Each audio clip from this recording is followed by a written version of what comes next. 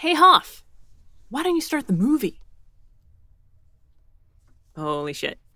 Welcome to episode 12 of Obscure Chatter. I am your host, Terry Doty. If you are new to the show, or just listening to it for this guest that no one's heard of, I don't even know how I got on the line with her.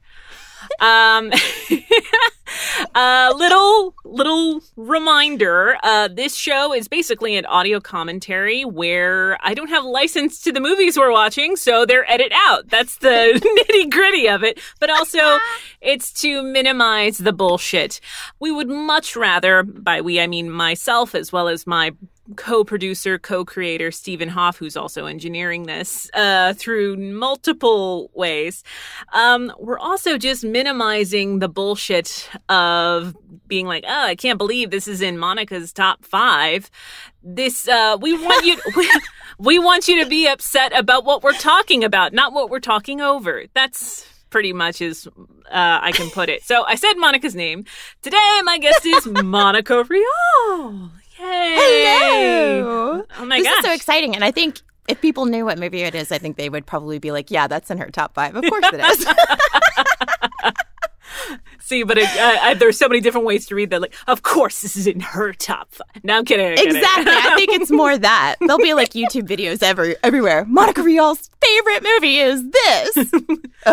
Explained so much. Fucking. There's no, well, yeah. Oh my gosh. There's no accounting for taste with Monica Rial. I'm kidding. I mean.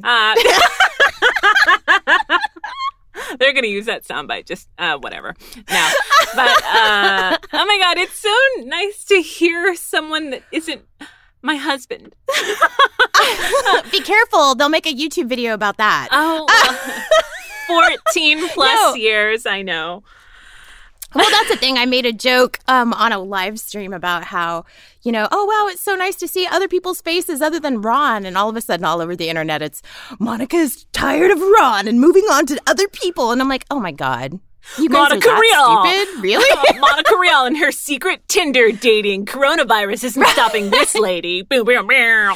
The funniest thing is Ron showed up in the stream later. And I'm like, yeah, obviously this is the guy that I'm going to ditch. And anybody with 2 brain cells knew what I was talking about. But okay.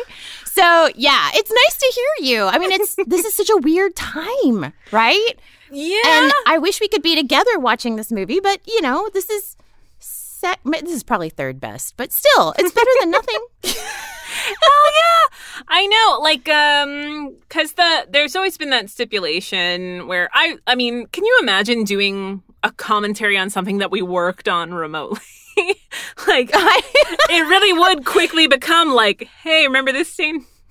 I remember that scene. Well, especially because I'm sure you've had to do this too, is if you do a commentary with a newer actor who maybe has never done one before or is still new to it, there's a lot of nerves that come to play, right? They're very nervous. They want to make sure they don't say the wrong thing or do the wrong thing.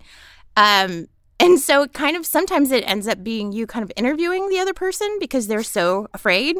And so it's like, hey, talk, friend. It's okay. You can talk. You can talk. And I think they're also worried about looking egotistical. I'm like, well, no matter what, I mean, we're watching ourselves right now. So just let that fucking fall away now. But I think the better ones, I think one of my favorite commentaries that I've heard you on was for the raunchiest thing that I think we ever worked on that wasn't, that still had something of a plot. Rin, Daughters of Namasine. Oh, yeah. Remember that immortal show when, that was 10 plus years ago. So of course we're all that was when I was still really new to directing. I think I had just finished my internship at TCC. I think I just started directing with Bevins. I feel so old. I know. I can't believe that was that long ago. Oh my god. That long ago. That was a show where Tatum thought he would deter people by putting a sign on the door and being like, please. Oh yeah.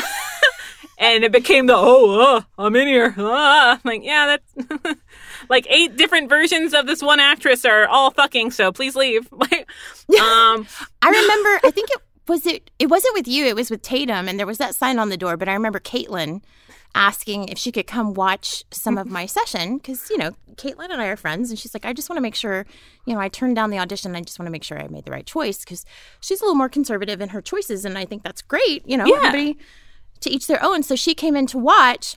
And it was the scene where my character is piercing Colleen. Yeah. We'll just put it that way. And she stayed in for a good 5-10 minutes. I'll give it to her. And she was like, yep, made the right decision. Bye. I know. Bye, Caitlin. And cut to, what is it now? Because we've done so many other things where it's like, I don't know, there's this idea.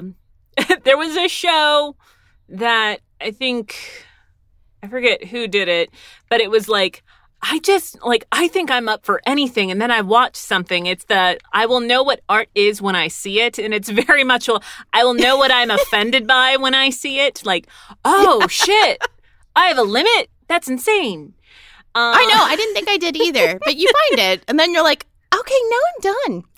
Right. And like, I've met everybody. I've met people where there was an incident where I was at a party and I was looking at this dude. I'm like, I know that guy from somewhere.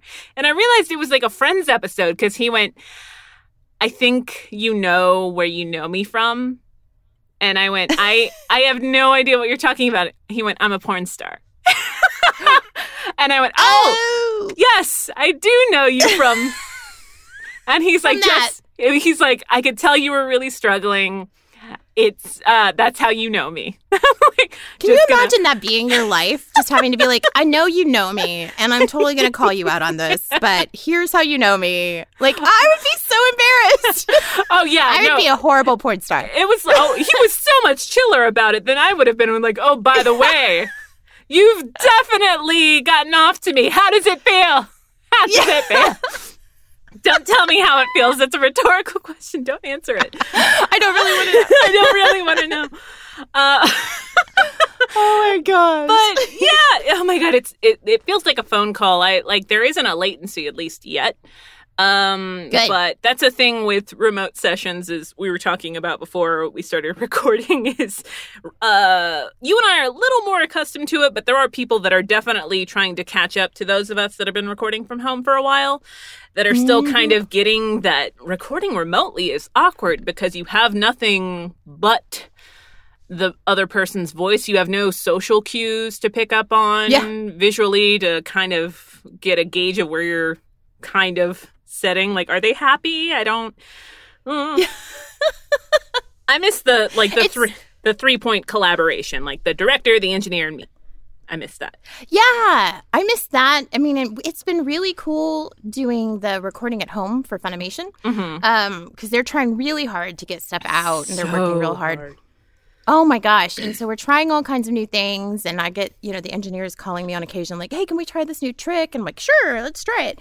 But I do miss going into the studio and seeing people and the same thing you said about not being able to see, like, take social cues or see faces, like the masks, having to wear masks out in public. It freaks me out because I never know what anybody else is feeling. I can't see their face. So, like, I went to pick up groceries yesterday and I'm smiling at the woman, but I realized as soon as she walked up, she can't tell I'm smiling. So I'm like, hi. It makes me so awkward. I mean, we're voice that comes from my old sales training because at Guitar Center I had to do the cold calls, and my boss did like I can hear that you're not smiling, so I actively would not smile but sound like oh my God, hi Monica, how are you? I'm not smiling. So you've got to do that with your mask now, and they're like, oh my God, thank you so much. It's so awkward. It's so awkward. It's awkward, but it seems like a lot of people a lot of states are taking better precautions than we are as a state. Obviously, but I'll say like entertainment. I feel like those of us in entertainment in Texas are at a disadvantage because we're not really seen as an entertainment state.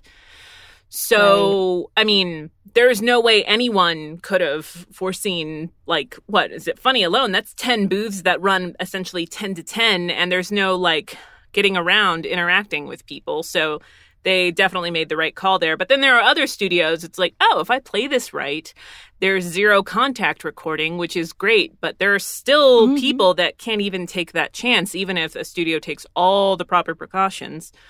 Like if they have diabetes. I have a friend that was premature that has a disposition to where she's like, I just can't take that chance. So it's and it's terrifying. It's just downright terrifying. And I think that the majority of true fans do understand that. And I think the very small population of people that are like, I don't understand how that affects actors. And I'm like, well, one, it definitely does. And two, it's everybody. I mean, now it's finally kind of catching up on the Japanese side as far as anime, where they're slowing down because they're running out of the content that they already had done. Right. Well, we kind of saw it early on because I know like A3 was pushed, and then I think Railgun got pushed, like a few shows early on, and there were rumors that it was coronavirus related, but we never got any confirmation on that. It was just kind of like, well, we don't know what's going on. And then more and more shows, I guess, started getting pushed. I think that, you know, it's great that people are still able to work over there, but I worry about their safety as well. Like, we don't want to put our animators at risk either. No. So, yeah, it's been very, very different. Like, this whole thing. I don't know how other people are dealing with it, but it's like, my anxiety is off the charts some days, and then other days I'm totally fine. You know what I mean? It's like, hey, it's just another day at home. And then the next day I'm like, I can't leave my house. I am going to scream. It's just such a weird, interesting thing. It really is. As a fellow pale person, I did. Steven looked at me. He's like, "You've gotten paler." I'm like, "Is such a thing possible?" Like, oh my God. And I did. I put on my makeup matches. I put my foundation on, and I'm like, it's. Well, that's a problem. You can't. I don't know about you, but I can't get any lighter. Like, they're already too dark for me. So I'm like, what am I going to do now? I'm going to have to wear geisha makeup just to go outside. Yeah, I remember distinctly at Ulta, like, being like, what's the lightest we can go? They're like, you've got maybe one shade, and then we're going to have to start making some custom shit for your fucking ghost ass. But that's probably exactly almost verbatim what they said. And you can go out, but also then it's everybody's out. Oh my gosh, yes. Anytime that Steven has gone out, he's had like a fucking 80s bully moment. Anytime he's basically gone out where people aren't respecting the social distancing. But of course, I think for some people it's taking it as a challenge. It's essentially another version of Tatum putting that sign on that door where it's, oh, you're wearing a mask. I'm like, dude, this isn't about you. Like, even if you don't believe it, can you just, like, not? Yeah, just back off. Like, respect my right to wear a mask and back the fuck up. That's how it should be. You know how upset you are about someone being told, someone telling you to, or suggesting to you to wear a mask? Like, that's being a woman all the time. All right? Yes. Just fucking. Yes. Wear the mask and be happy about it. If you don't like that mask, we'll get you a shorter, sluttier mask, and you should be happy about that. It's like, and oh the my whole God. time, you better be fucking smiling and thank me. Thank me for noticing. The mask. You better smile with that mask. I don't care if I can't see it. You better be smiling behind it. Put the mask on, and when I look at you dead in the eyes, I'm going to say, I definitely don't want to fuck you in that mask. I'm sorry. I'm sorry. Ron and I have had some really interesting moments, especially over the last year, where he's really gone to great lengths to try and understand, you know, what women deal with on a daily basis, what we've been through. Mm-hmm. And there's moments where we be watching something on television or, you know, something will come up on the news and he'll look at me and go, do women really have to deal with that? And it's like, oh, yeah, honey. Yeah, every day. That's the norm. And he's like, I've never even considered that. Like, he was making the, like with sexual harassment in the workplace. Yeah. He was saying, you know, hey, I've been to these real estate conventions and stuff where, you know, I've had people be inappropriate with me. He's like, but you know what I never thought about was the fear factor. That I was never afraid because, you know, if that lady's going to put her hand on me, I could be like, hey, lady, chill out. Come on. You know? But I never thought about the fact that if it's a woman in that place, that there would be a level of fear. And I'm like, yeah, that's what guys don't get, is that part. Guys, and I mean, obviously men have dealt with it too, but especially if they're not the straight white man. Yes. But I mean, I tried to explain it. Stephen has always been very much like understanding. And that's because he's just been shaped by powerful women as well as just people that always try to factor in the other. So I'm very, very, very fortunate in that respect. But trying to explain it, I tried to explain it once on Twitter and someone didn't get it. Shockingly, on Twitter, they didn't get it. I'm sorry I couldn't make this point in 280 characters or less. Or probably at the time it was 140 characters or less. Right. But trying to put the scenario where there was a point where it was a personal relationship. It was someone that I was just casually seeing on the side. And I had been telling my friend Nathan, like, yeah, I like him, but the sex is so bad. And Nathan is like, what do you mean? I'm like, no matter what I try, no matter what he tries, he gets to where he needs to go, and I guess I get where I need to go, but I'm not feeling it. There's no sexual chemistry. And so Nathan, being a straight white man, just was like, okay, well, the next time, if you are going to have there be a next time, which I don't understand that logic at all if you're not enjoying yourself, he's like, just stop. And I went, what? And he went, just stop. So, yeah, another time happened, and I wasn't enjoying it, so I stopped. But I said, yeah, I'm not feeling it. And on top, dude's like, what do you mean? I'm like, I think we should stop. And there was that moment where it's, you know what? As much as I trust this guy, he doesn't have to stop. Right. And that's what's terrifying. And that's what Nathan couldn't fathom. And he's like, well, you just stop. I'm like, no, I would very much like that to happen, but you don't understand how quickly that can turn so fucking insanely violent on a dime. Like, and then, I don't know. But yeah, like it did end with like the guy being like, okay. And I just fucking cartwheeled off the bed and got in my clothes really quick and left. But that is awesome. But yeah, that's what people don't think about. Is like, especially if you know that person has a temper. Yeah. Then why would you provoke that? It's better to just be like, I'm gonna get out of this situation however I can. However I can, as quick as I can. And that's where like both parties are somewhat in an amicable situation where the power isn't so out of whack. But the thing is, right, there's a power that men inherently have from birth where we're immediately told how to deal with that power, not tap into our own. So it takes a lot longer for us. I think these newer generations past us are at an advantage that we didn't have. 100%. 100%. But unfortunately, obviously, we still have a long way to go as this last year has shown us in numerous ways through numerous avenues. I mean, so many different ways. Actually, Monica, I don't know if you can really talk. Like, I'm talking about something that I've personally gone through. I don't know if you can relate. Now, I don't know.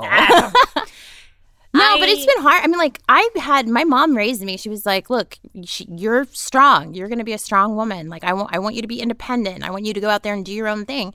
And I have, but I still am, I still have to fight things from my generational situation, like the way I grew up. You know, growing up at my age was very different than growing up now. I used to have men follow me home from school when I was 9 years old, you know, like really weird, creepy stuff. And so I'm so thankful that young ladies these days don't have to deal with that kind of stuff. Or if they do, it's like, wow, hey, mom, this creeper followed me home. Can you call the police, you know?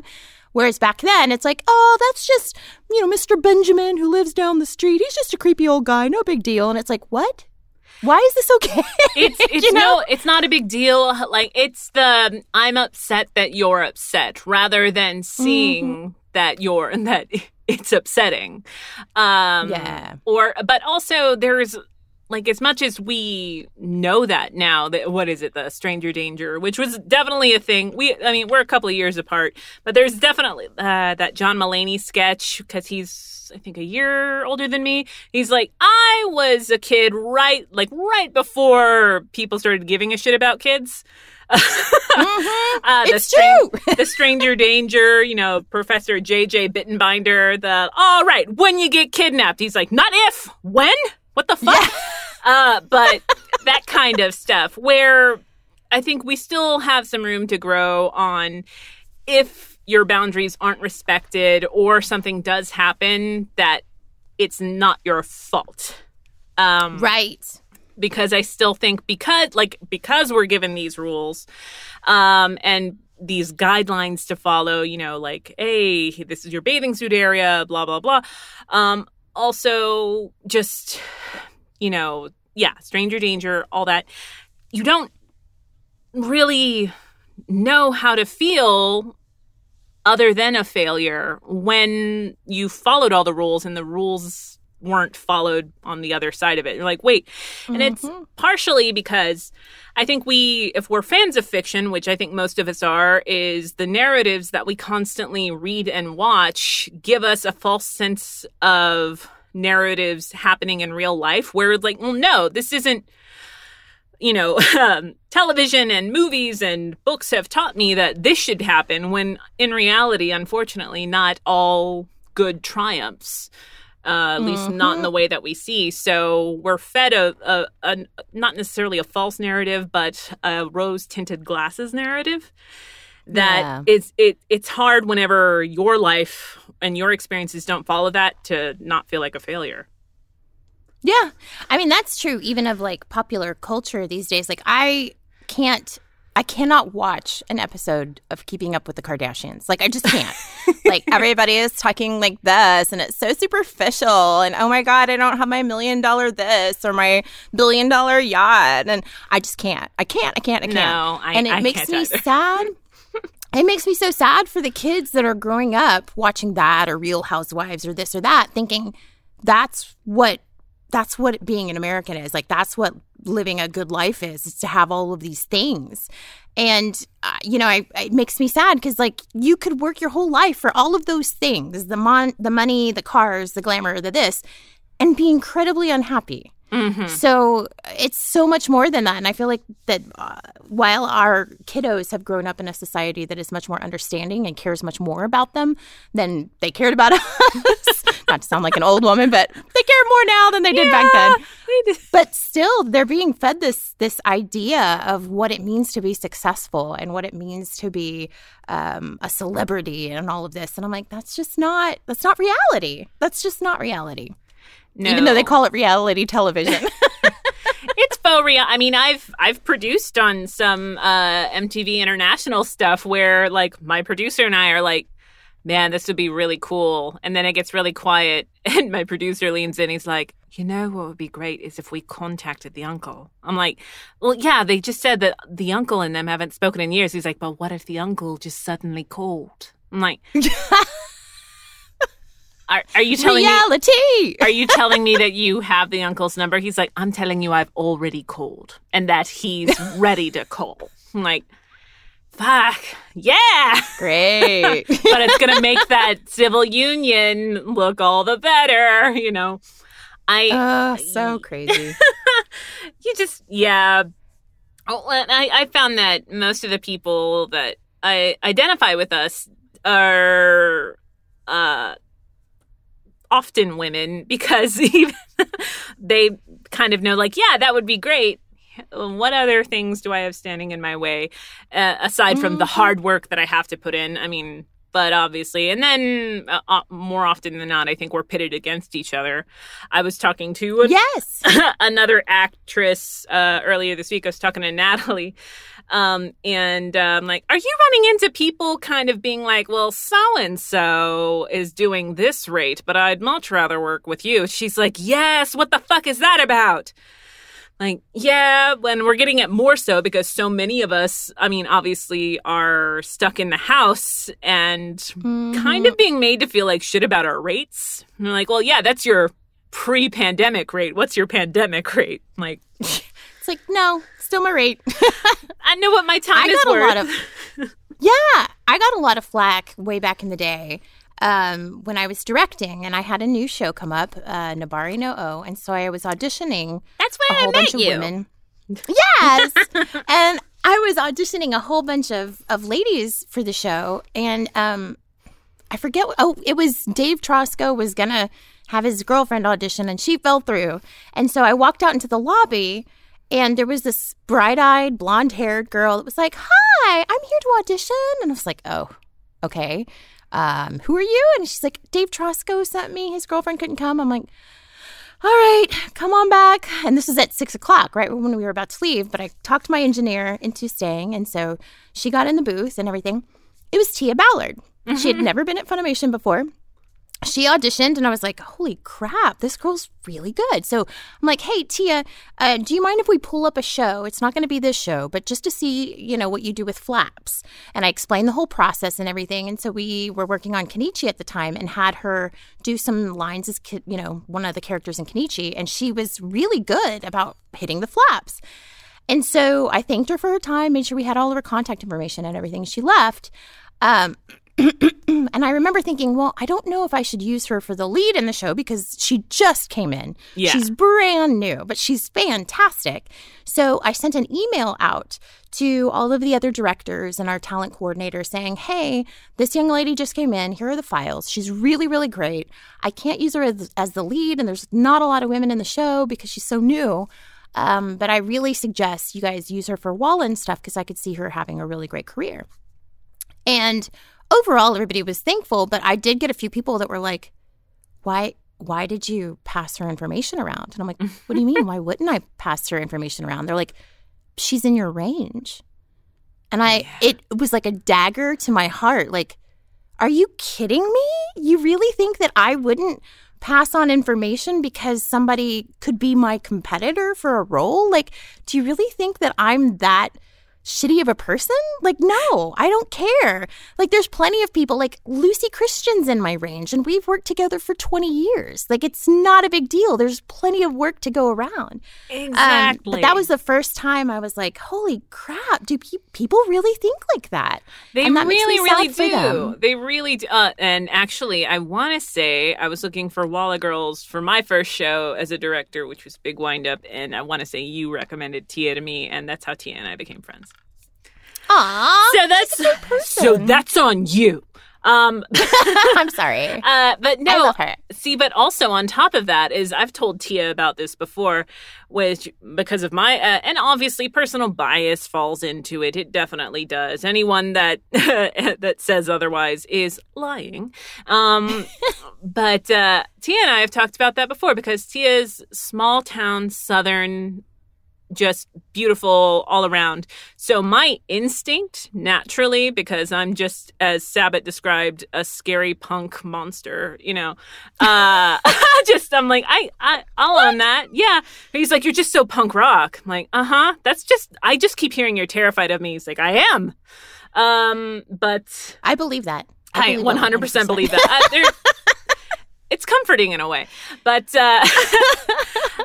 where, just because of my own personal experiences, when I moved to Texas, I lived in a small town in West Texas and then moved to South Texas and all this stuff. And my experience is people that looked a lot like Tia were not very kind to a chubby, half Mexican chick like myself.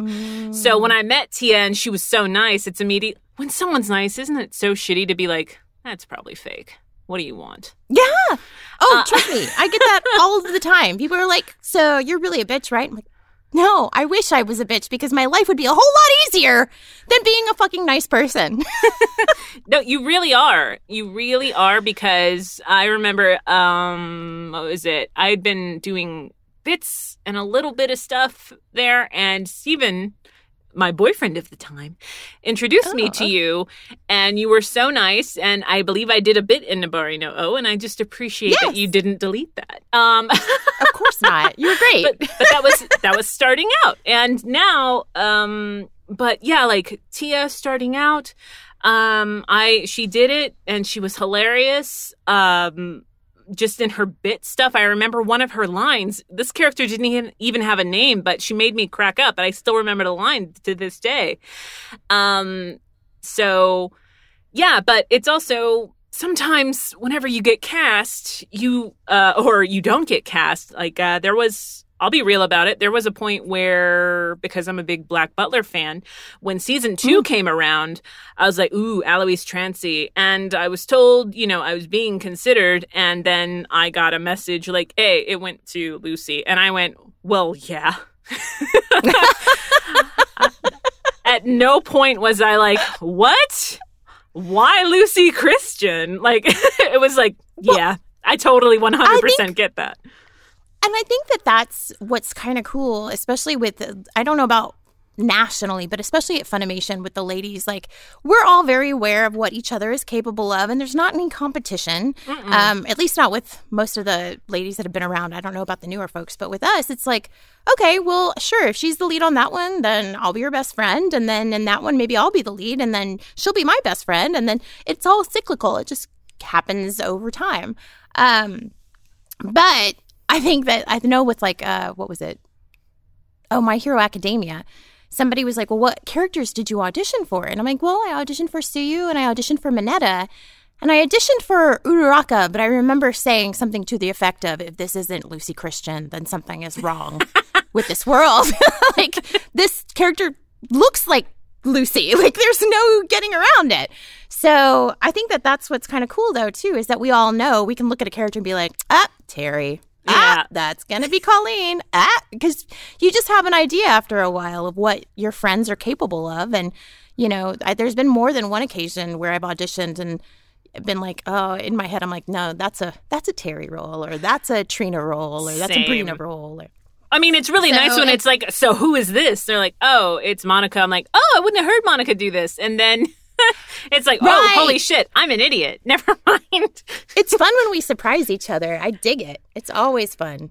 With the first time I heard your little boy, it like freaked me out. I was like, oh my gosh, sounds like a real little boy. It freaked me out too. There was, it was for Boond, I believe. Yeah. Mm-hmm. Which it just came from making fun of Sean Teague. That's how that came. And now there are all these different. I remember Sean. Yeah. Well, hopefully he'll come back. I know he was living in France for a while. Oh, wow. I didn't know that. Hopefully he'll come back. But I think the last thing he was in was what? Carnival? I don't know that I would come back if I was living in France. Oh, I know. So like, all right, I still need to go. Bye. They're like, but voice acting. No, France. Bye. I'll learn that's how the thing to is they don't realize that they're teaching us all of the skills we need to be able to live wherever we want in the world.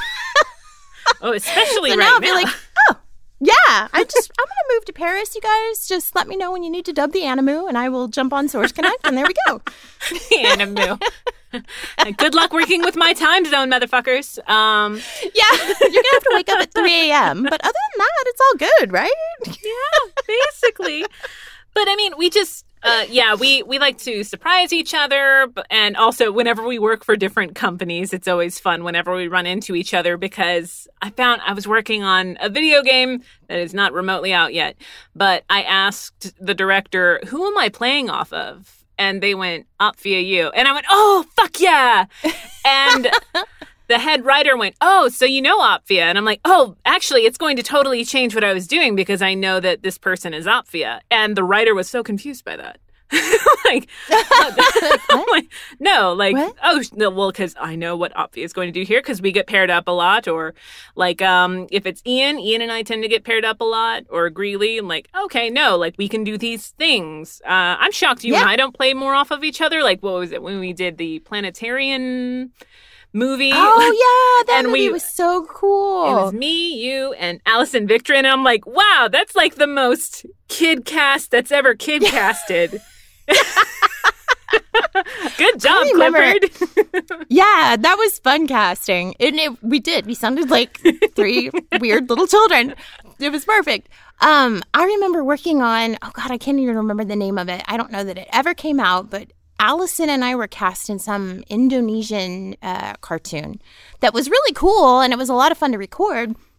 But originally, they had me playing the little boy and Allison playing the little girl. Mm-hmm. And I went, I mean, we can do that, but I don't think have you heard Allison? Like, she sounds like a little boy. Like, and it's awesome. I wish that it's kind of like Hillary just sounds like a little girl forever. Yeah. Allison's the same way, but she sounds like a little boy. And after they pulled us in for the first session, they were like, "Yeah, we're gonna switch you guys." And I'm like, "Okay, yeah." And they're like, "We're glad you said something." I'm like, "Well, I'm just saying, like, she just speaking sounds like a little boy, and I mean that in the most complimentary way." So yeah, that was fun. Yeah, we definitely. I also think, there've only been a couple of instances where I was with an actor and. Which is so funny. So many of us thought we were introverted until this pandemic. You're like, fuck, I just want to go out. Yeah. Jesus Christ. For real. But I was out trying to make a new friend because I do tend to kind of be like, no, I'm kind of good on the friend front. Yeah. I don't need any new friends, which is always so stupid. But when it's actors, it's like, I don't know about you, but when I was trying to date as an actor, there were people that are like, I don't know, man, she's an actor. You know what I mean? I'm like, what the fuck does that mean? Like, what are you trying to say? I'm not that good. I don't want to live my life as a character. No, thank you. But that's too much trouble. We were, me and this actress were out having drinks, and we happened to both audition for something earlier that week, and I had found out I'd gotten something. And they're like, yeah, no, I'm hoping to hear back. And I went, oh, I actually heard back. I'm blah, blah, blah. And they went, oh. Well, I'm like, oh. Oh, no. I could feel the awkward. I could feel it. I'm like, the show we're seeing together hasn't even started yet. Oh, no. Wow. And it was just this, okay, like, and we never hung out again, ever. I can feel it. Terry, I can feel it. Just this, like I'm texting Steven, like, oh, no, this did not go well. There will not be a second date with this girl. No. Oh, my God. But that sucks that that's even a thing. But for every it's like then there are people, like, I think it benefits us to like what one another is doing, because sometimes it's imagine, a My Hero show, which I don't really envy Colleen having to cast like every couple of episodes. Oh my gosh. But, it's going to get down to it gets down to the point where it's, oh, hey, you know who would be really great in this? Monica. And I'm like, well, that's great, but Monica's already in the show. They're like, oh, what about Lucy Christian? Lucy's already in the show. What about Brittany Karbowski? Brittany's already in the show. They're like, I need someone that I don't know that you respect. Help me. Help, please.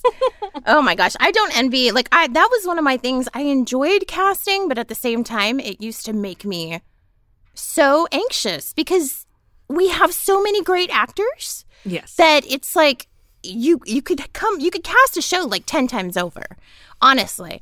Then it's just trying to figure out, okay, well, if I use this person here and then I put this, it's a giant puzzle. But then I was always so anxious about, like, how the puzzle was received. Like, when you finish the puzzle, or people are going to be like, that's a stupid fucking puzzle. Or they're going to be like, this is the best puzzle I've ever seen. This is awesome. Or you worked so hard on that puzzle. Let me give you a pat on the back. None of that. Like, it was just constant anxiety. So as much as I like to do that, Ron will ask me all the time, we'll watch a movie, and he'll be like, okay, if you were going to cast this using Funimation voice actors, and I'm always like, and he's like, I'd have this person, that person, this person, that person. I'm like, it's easy when you haven't actually done it. when you actually have to do it, it is much harder, I promise. Or especially, or when I was new, that was the thing, is I was always really excited to be like, oh, hey, I'm going to cast you as this person. But then there would be like the one, because it's that whole thing, like, hey, everybody but this guy loved the show. Then like, well, what was this guy's problem? Like, oh, don't focus on that guy. Like, well, I'm going to, because I'm me. Yeah. What was this guy's problem? I'd be like, oh, because when I cast this person, they're like, oh, I'm playing that character again. Or like, oh, I was really excited to work with you. But if it's we're like, gonna... hey, I mean, here's the thing. Typecast, not cast, whatever. You got to roll with it. You got to roll with it. I mean, but that's also the whole thing where, like, certain people are like, well, she's very sarcastic and very deadpan, so clearly I thought of you. I'm like, oh, fucking awesome. But then sometimes... But yeah, occasionally you'll get in your head, you're like, it would be nice to play someone that isn't exactly like me in real life. But I also enjoy any time I'm cast. That's nice, too. Yeah. No, I get that. Like, when I came to work for Funimation, I fit in a little hole that they didn't really have at that time, which was high-pitched crazy girls. Really? So, yeah, they didn't have anybody that really fit that mode at the time. So when I started there, like, every little voiced character was me. In fact, there was a while on Cartoon Network where it was almost a joke because it was like Dead Man Wonderland followed by Casher and Sins followed by Full Metal Alchemist Brotherhood followed by Soul Eater, which Soul Eater, at least I was a little older, but the rest of them are all Monica talking like this in different ways. I remember people going, oh my God. I never used you as those. No, you didn't, which is what I loved. I was like, oh my gosh, I love playing little girls. They're so much fun. It is so easy to tap into that side of myself. Yeah. But at the same time, there got to be a point where I'm like, can I please play a grown-up? Like, just one grown-up? Can I be somebody's mom? Nobody ever wants to be the mom. I want to be the mom. Can I be a mom? I think there's people something... like, okay. There's something about playing the mom, like that's a whole thing about growing up that I don't think men typically deal with. But there was a point where I was cast as the younger version of Rob in Fairy Tail, which is so funny because I was already Virgo in the show, which like Tyler cast me as giant Virgo, and then I was very sweet and cute. I'm like, did you know this was going to happen? Because this is not something you use me on. But then to cut to that, but I was telling Rob, I'm like, yeah, I'm playing the younger version of you, and he went, oh. I went, what? He went, I would have liked to have given the younger version of me a try. Like, but you've got that really nice, gravelly, like, daddy voice. And he's like, don't say it like that. Holy shit. Yeah. I'm like, I'm sorry. I listen. I read a lot of romance, dude. You got a beautiful voice. In a very weird way. But yeah, I don't know, there's something about playing the mom, which I've definitely owned up to, and I've even played, like, the mom and her kids. Like, yes. Identical twin boys, and then me being like, all right, this is really confusing, because all I'm doing is I hear myself in the playback in 2 different lines already, and now I'm arguing myself. This is so insane. But there's something about that first kind of mom character that you play where it's not like she's a young mom or whatever. It's she's a mom. She's mom as fuck. That you're like, oh, I'm old. But no, that's what I've reached that level now. I am the mom. Or when you get your first, like, old lady and it's not like I wonder how I'm going to, like, channel this voice. It's oh no, just use your voice. I don't know what I'll do with that. I have to say, on the old lady vibe, like, I went around to the directors at one point, and I'm like, hey, I want to be challenged. Like, find something that I've never done before and challenge me. Like, if you're ever thinking, God, who's going to do this? Give me a shot. And if it sucks, you totally don't have to pay me. But I'm in this mode where I just want to be challenged. And so everybody's like, okay, sure. But Clifford really took me up on it. He's like, you said you wanted to be challenged, and I'm just trying to help you level up, Monica. Become your final form. And so in Gossip, he cast me as 2 twin old ladies. So 2 old ladies that had to sound similar yet different. And they were in 2 episodes, and it was a challenge. It was definitely a challenge. And I remember being so thankful because I'm like, thanks. I actually had to, like, really work hard on the voice and try to figure it out. And I've not had that experience in a while, just because with simuldubs, it moves so fast and so furious. You don't get a lot of time to really dive in. But yeah, it was fun and daunting. So yeah, old ladies have become my jam now, though. See, that's fun. I did that for a show with Chris George, but I don't remember the name of it because, again, it's that.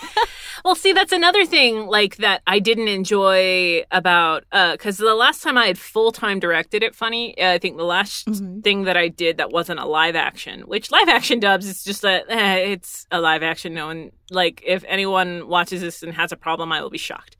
But I think was Baka and Test. So to go from that to years later to go to finishing up Junji Ito and having to cast, it was anthological, and there were 2 different stories every episode. And they're like, oh, aside from like me, you, and Austin, all like we've used basically the entire Funny catalog. Oh, so wow. For the Tomie like excerpts, those were even OVAs. There were 2 different Tomie stories in addition to what established Tomie, and they're like, and both of these are due this week. I'm like, oh no, I don't want to cast this at all. But you want to take chances on like actors that you know, as well as the newer group. God, that's such an older. I know, it's like, get off my lawn, kids. These new kids, some of which are like 20 years older than me, and then some that. Or Tia and I were talking about it. She's like, someone just came in and was like, "Oh, I've been watching. Like, you're an inspiration to me. I've been watching you since I was a kid." I'm like, "Oh God, Tia." We started around the same time. That's terrifying.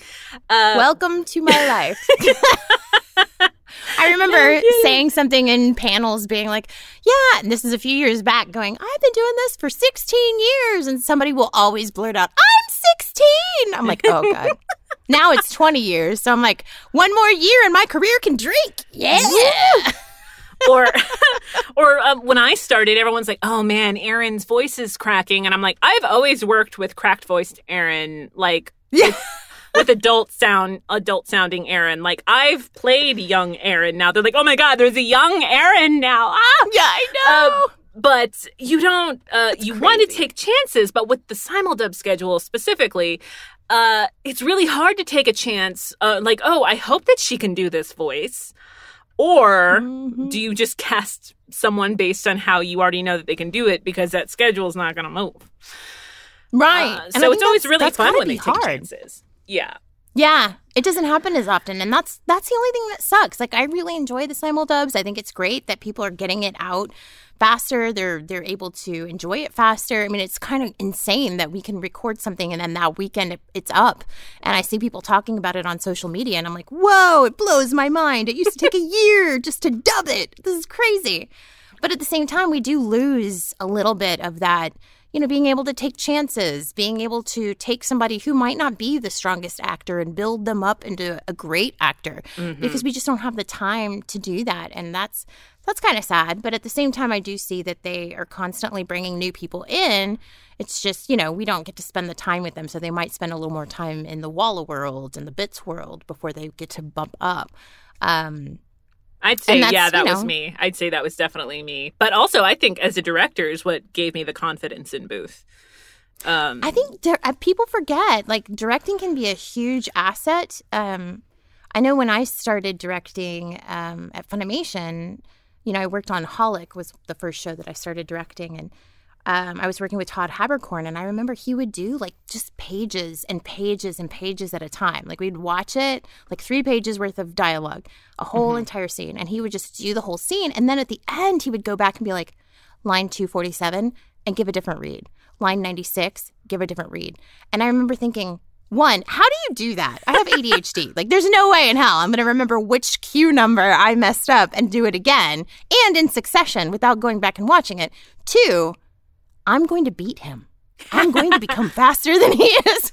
So it became this kind of challenge to myself. I'm not even that competitive, but I'm like, oh, I get it. We can do wild takes. We can do this. We can do that. So the next time I went into the booth, I was like, okay, I'm going to do it. And so I ended up getting really, really, really fast at it just because of the impetus of watching Todd and going, I can do that too. I bet I can do that. I'm going to try to do that. So it's a blessing and a curse because now we all know we can do it very quickly. But at the same time, it's like, could we go back to a more leisurely pace every once in a while? That would be nice. Yeah, especially because remembering the shows is hard, you know? It is. I hate to admit that, but yeah, like you were talking about just, I don't know, you had time to fall in love with the show. Yes. Where, and the character. Yes, you had time to really develop it because I remember, what was it? I really, obviously, Tatum and Bevins really took me under their wing when I first started because I started as an intern. I started in bits and then I got my internship.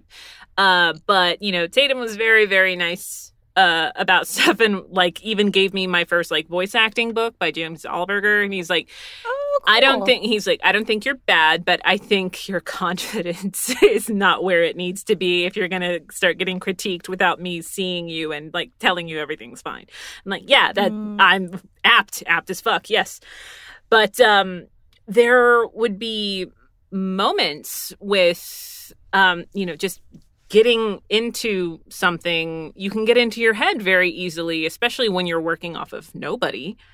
Or like, let's say you're one of the first people to record, and you're recording in a vacuum. I'd say like the Sentai way where you got the Japanese underneath. I'm like, at least I'm talking off of somebody. Jesus. Right? Right. At least there's somebody there with me. I know. Like, okay, this mail will say he's about to stop talking, so I know this is my line now. Ha! Done. It's jarring. It really is. But then to go from that to, now where there be points where I'm like, oh, hey, by the way, in the preview, I noticed that was 4 flaps short. I'm just going to say this, like, it won't fit. And I can go, it will. And it does. Watch me. I've gotten to the point after writing for so long that my brain automatically will adjust lines. And I'll apologize because I say the wrong thing. And then they're like, oh, it fits. And it's the same intent. And I'm like, wow, brain, how did you do that? You're like rewriting on the fly without me even knowing. It's weird. I've got like anime ESP or something. I don't know.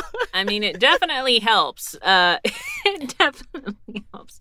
But yeah, I do miss back in the day because we had more time to like really get into the shows and understand what was happening. And now, because what would happen is before, you know, you get the whole show. So even if you had a minor character, you were coming in for hours at a time to finish the entirety of the show. Yeah. Whereas now you're coming in 10 minutes a week, 15 minutes a week. So you never really get to get as attached. And I realized the other day I was doing my anime resume. Like I try to keep an updated anime resume just in case anybody ever looks at my talent agency's website and goes, hey, it says here I can get a full anime resume. And then I hit them with, bah, there you go. So I was going through it and editing and I'm like, there are some shows here that I recognize the name, but I don't remember the show, which is so weird to me because that's always been like my strange little quirk or ability has been that I can remember every show and every character and what it was like to do it. But because of simuldubs moving so quickly and because of just recording picking up pace everywhere so fast, you know, there's shows that I'm now like, was I in that show? Oh, crap, I was in that show. I don't even remember just because there's so much and it's so fast. It really is. Or there's, I mean, I don't know about you, but there have been panels like where like me and 3 other actors sit down and then there's one actor that's like, I don't know if I should be in this panel. Like, yeah. oh no, it's for this show. I don't know anything about it. It's for this show. And they're like, I'm not in that show. And then we like Google them and like, there you are. And they're like, yeah, I don't know. So they're I've like had on that their conversation phone. with several people. Or I think the funniest one was when before simuldubbing, that was Fairy Tale at Tokyo and Tulsa when Wendy's like, who am I in Fairy Tale? Like, like in front of people. Like, you're this character. Like, what's she sound like? Like, bitch, she sounds like you! I love Wendy. She gives no fucks. Who? Am I even in Fairy Tale, y'all? I don't think I'm in Fairy Tale, y'all. Who do I play? What does she sound like? Love her so much. But I mean, yes, you're very much on the same thing. Or sometimes, for me, what I found, I think the most like what was interviews with Monster Girls, where that's not a character I play, and Jade just, I think, took a chance on me. But it was great. But the whole time I was like, why? How did you think of me? But that's like one of those things like where you're just like having a really nice meal and they're like, why are you into me? Like, girl, we're just trying to enjoy this dinner. Like, well, yeah, no, if you could just like maybe give me some like a 5-point bullet point thing like of what you like about me, that would be great. Like, that would be great. That would be please. As I'm like messing with my faux hair, like, yeah, that would be just fantastic. No. Oh, I love that. I'm sorry, I got distracted by the movie. Oh. No, I love that. Good. It's really good. I think, okay, we haven't talked about the movie at all, and go us. Sorry. Go. No, we're not supposed to. We're not supposed to. So That's we've been doing really good. But I think that was the most confusing for a potential guest that I'm looking at. They're like, well, wait, but what if I choose like a movie that like where we have to get very specific on terminology? I'm like, no, I'm saying don't do that. Like, yeah. You and I are going to be talking. They're like, oh, but it's such a good movie. I'm like, I know, that's probably why it's in your top 5, bro. Like, I'm glad we chose this one because there was one of the other movies on the list that I have been in love with since I was 12. And so if we had picked that one, there would have been no hiding what it was. So I'm like, at least this way, I am familiar with the movie. I love the movie, but at the same time, I'm very good at, other than, look at the I'm okay. Well, see, there are ones, and I think it's also because it's but there are ones that obviously you grow up with, and that was something I was talking about earlier this week is, you know, everyone's making these jokes like, oh man, I'm getting so much shit done during this pandemic. I'm like, well, first of all, for me, I work from home. I write and edit people's manuscripts and I record from home. There is no excuse for me. So yeah, you have to. But then on top of everything, it's so dire that I tend to want to watch things that I know will make me feel good rather than take a chance on some of like the nitty gritty shit or like shows that I'm not into. They're like, oh, maybe you could give Breaking Bad another shot. I'm like, for me, Breaking Bad didn't work because I don't want to spend my free time being bummed the fuck out. And I tried to watch it too, and I got to the episode, I think it was episode 3 or 4, and I'm like, this just isn't for me. Like, there are just some shows that, you know, other people are like, oh, you don't understand, it's the best show, you just got to get past that. And I'm like, no, I don't. Like, I'm not into it. I'm sorry. No. Oh, man. Yeah, but it's that whole thing where like, yeah, no, I understand there's slow burn. I mean, you and I are in some really long-standing animes. They're like, hey, you have to stick with it. And by the way, the main bad guy will not be introduced for the first 12 episodes. Right. And I'm like, what do you mean the main bad guy? This show about volleyball. Like, just stick with it. Yeah. Just stick with it. But there's that. But sometimes when it's oh, no, yeah, no, and I totally wasn't into it. But then the second half of season 3, I'm like, you want me to sit through this till season 3? Yeah. That's like saying, hey, those 9 burritos that kind of gave you the squirts, that 10th one's going to be free. I'm like, yeah, the 10th one's going to be worth it. Just go for it. It's going to be a free burrito that gives me the squirts. I'm like, yes. And, I mean, you just won't be spending any money then. Like, yeah. Okay. You're still going to get the squirts, but you won't spend any money. Yeah. Free squirts. Free squirts. I feel bad because with the pandemic and everything, I've been trying to watch funny shows. Like, comedy is just calling my name because of all of this stuff. But Ron loves David Duchovny as an actor, thinks he's really great. And I mean, I think he's fine. I just haven't watched a whole lot of shows he's been in. I haven't watched a lot of shows, period. So this has been an interesting change for Monica during the pandemic. But we watched a show called Aquarius, which is about a detective during the time of the Manson murders and all that. Which I'm fascinated by serial killers, because for a while I thought I wanted to be an FBI profiler, yada, yada, yada. So I was like, oh, okay, cool. That's a period of time that I find interesting, and it'll be cool to see how much the fiction side of it takes over the actual story. It was a really great show, but then we got to the end, and I was like, wait, where's the rest of it? That's it? And Ron's like, yeah, I got canceled. I'm like, no, this is bullshit. Like, oh my God, now I know how anime fans feel when their favorite show just ends on a cliffhanger. This is some bullshit. Like, I am mad. So I feel you, anime fans. I finally feel you. That actually, the one show, like the one like really big show for me that stars you, where I'm like, it's Dead Man Wonderland, because I read the manga. I'm like, are you fucking kidding me?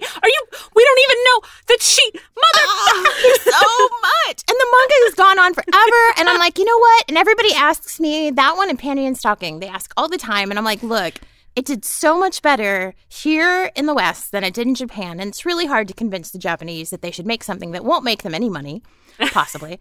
But I still have hope that maybe they'll give it like the Full Metal Alchemist Brotherhood treatment someday and go back to the manga and like be a little more close to the manga, because I love that show. I love that character.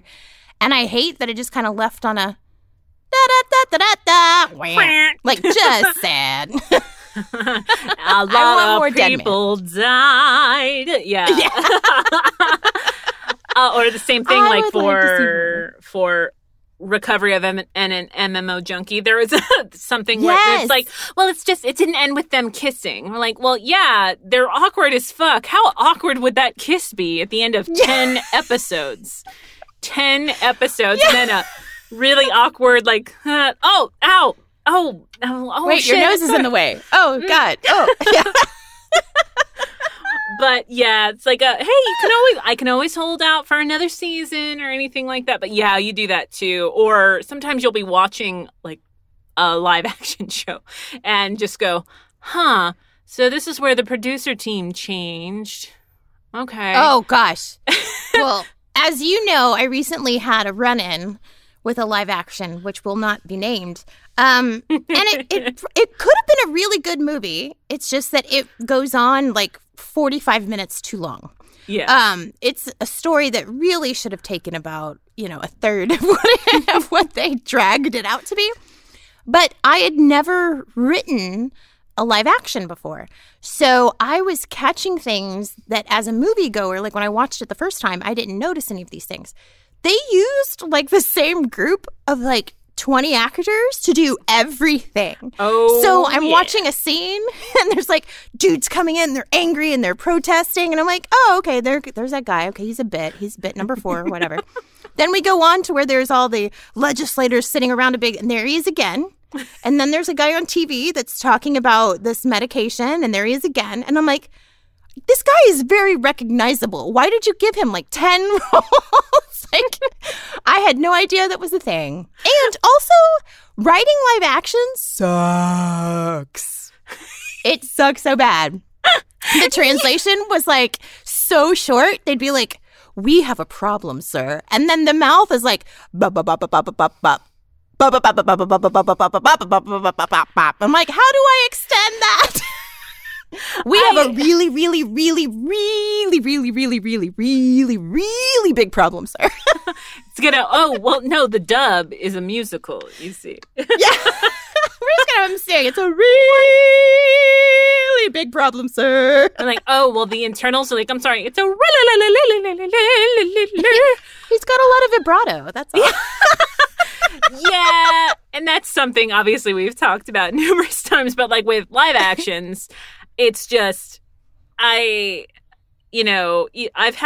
directed one. It was a Korean one where there were no subtitles given or no translations given to me.